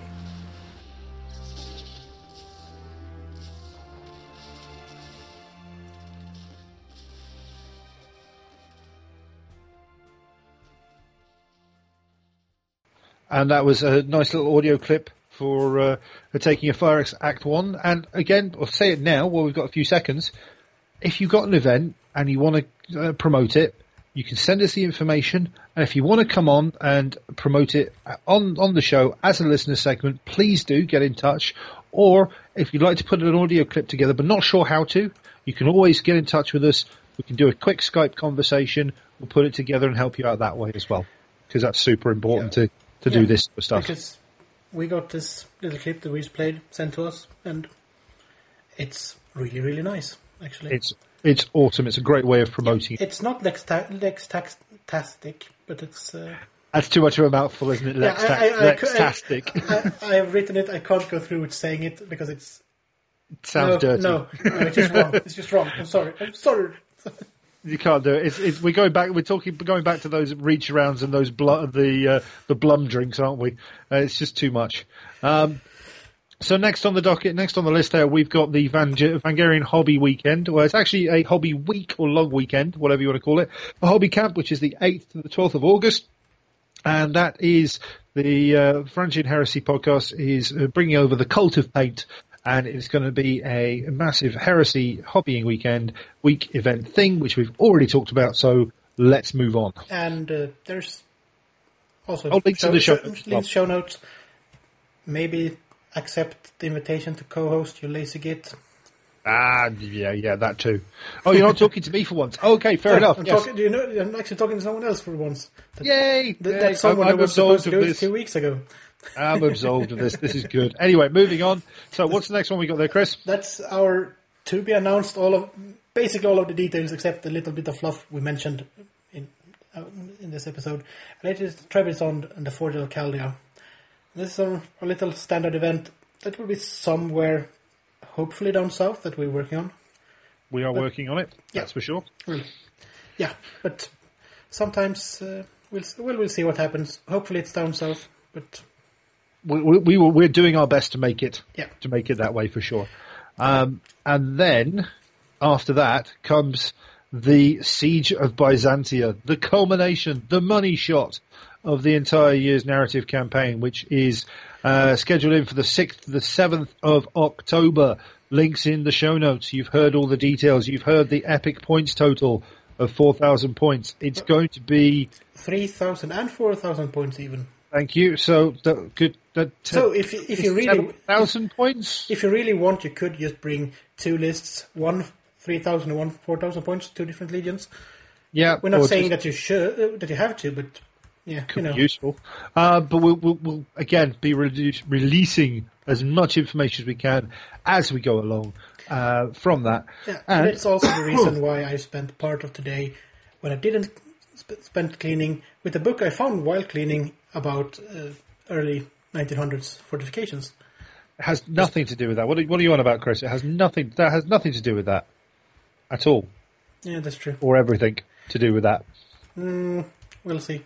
We will see. The most important part is that there will be fists defending the wall, hopefully. And there will be Iron Warriors attacking the wall. Damn fucking straight there will be. Even if I have to lend somebody my army to play it. Or make sure there are some Iron Warriors there. And my fellow Iron Warriors players know who they are. You should be there. It has to be done. So that is sort of a wrap-up of all the events we've got information for. And again, I'll say a reminder. If you've got an event, if you want to shout it out, get in touch. Drop us the information via the varangianheresy@gmail.com. And you can get in touch with us with an audio file, or like we said before, if you want to put one together but not sure how to, get in touch. We will help you set that up. That's not a problem at all. And if you have anything, be it a club event you want to shout out, be it an event, a major gaming event, a hobby event, a painting course, anything that's going on around the heresy community, the worldwide heresy community, or wherever, please let us know so we can spread the word, because that's what we are all about. So a little preview of our upcoming episodes. We have an army episode coming up very soon, and we are going to be focusing on the Death Guard. Bum, bum, bum. See, I have to do that because Freddie's not here. Now it just sounds weird. But he usually does that after we recording. Yeah, but I've tried. So now he usually tries to screw up every time I do some sort of big so, information release. Yeah, but so everything now will just not be recorded. Fair enough then. So this isn't important. That's fine. We can work with that. But However, Death Guard, the Plague Flies will be there. The Plague Flies will be. Well, that's no way to talk about our potential guests. That's not very nice. It's the truth, but still, we are looking forward to doing that. They know what they are. They do. This is very true. We're very much looking forward to doing this and having a lot of fun actually going through all this stuff with everybody. So that's going to be one of the episodes coming up, and we're in the midst of putting together a whole list of fun stuff. And as we say, we'll have some. We're planning to have some guest hosts on as well, as Freddie is out of the country's borders right now, and we'll be back with the Safe and Sound in a few weeks' time. So yes, look forward to what's coming up on the Varangian Heresy over the next few episodes. It's just a figment of your imagination. Has been all along. Chris, is there anything else you'd like to add before we head on out? No, I don't think so. Maybe look forward to see some painted doors from Necromunda within the next couple of days. That's going to be very cool. And, oh yes, there will be some Necromunda chat coming up as well. So it's going to be awesome. So without further ado then, it's a good night from me. And me. And remember guys, treat life like 30k. Be Angron in the streets, be Fulgrim in the sheets, and try not to lose your head. This is the Varangian Heresy Podcast, signing off. And remember, kids, tune in next week. Same Lex time, same Lex channel.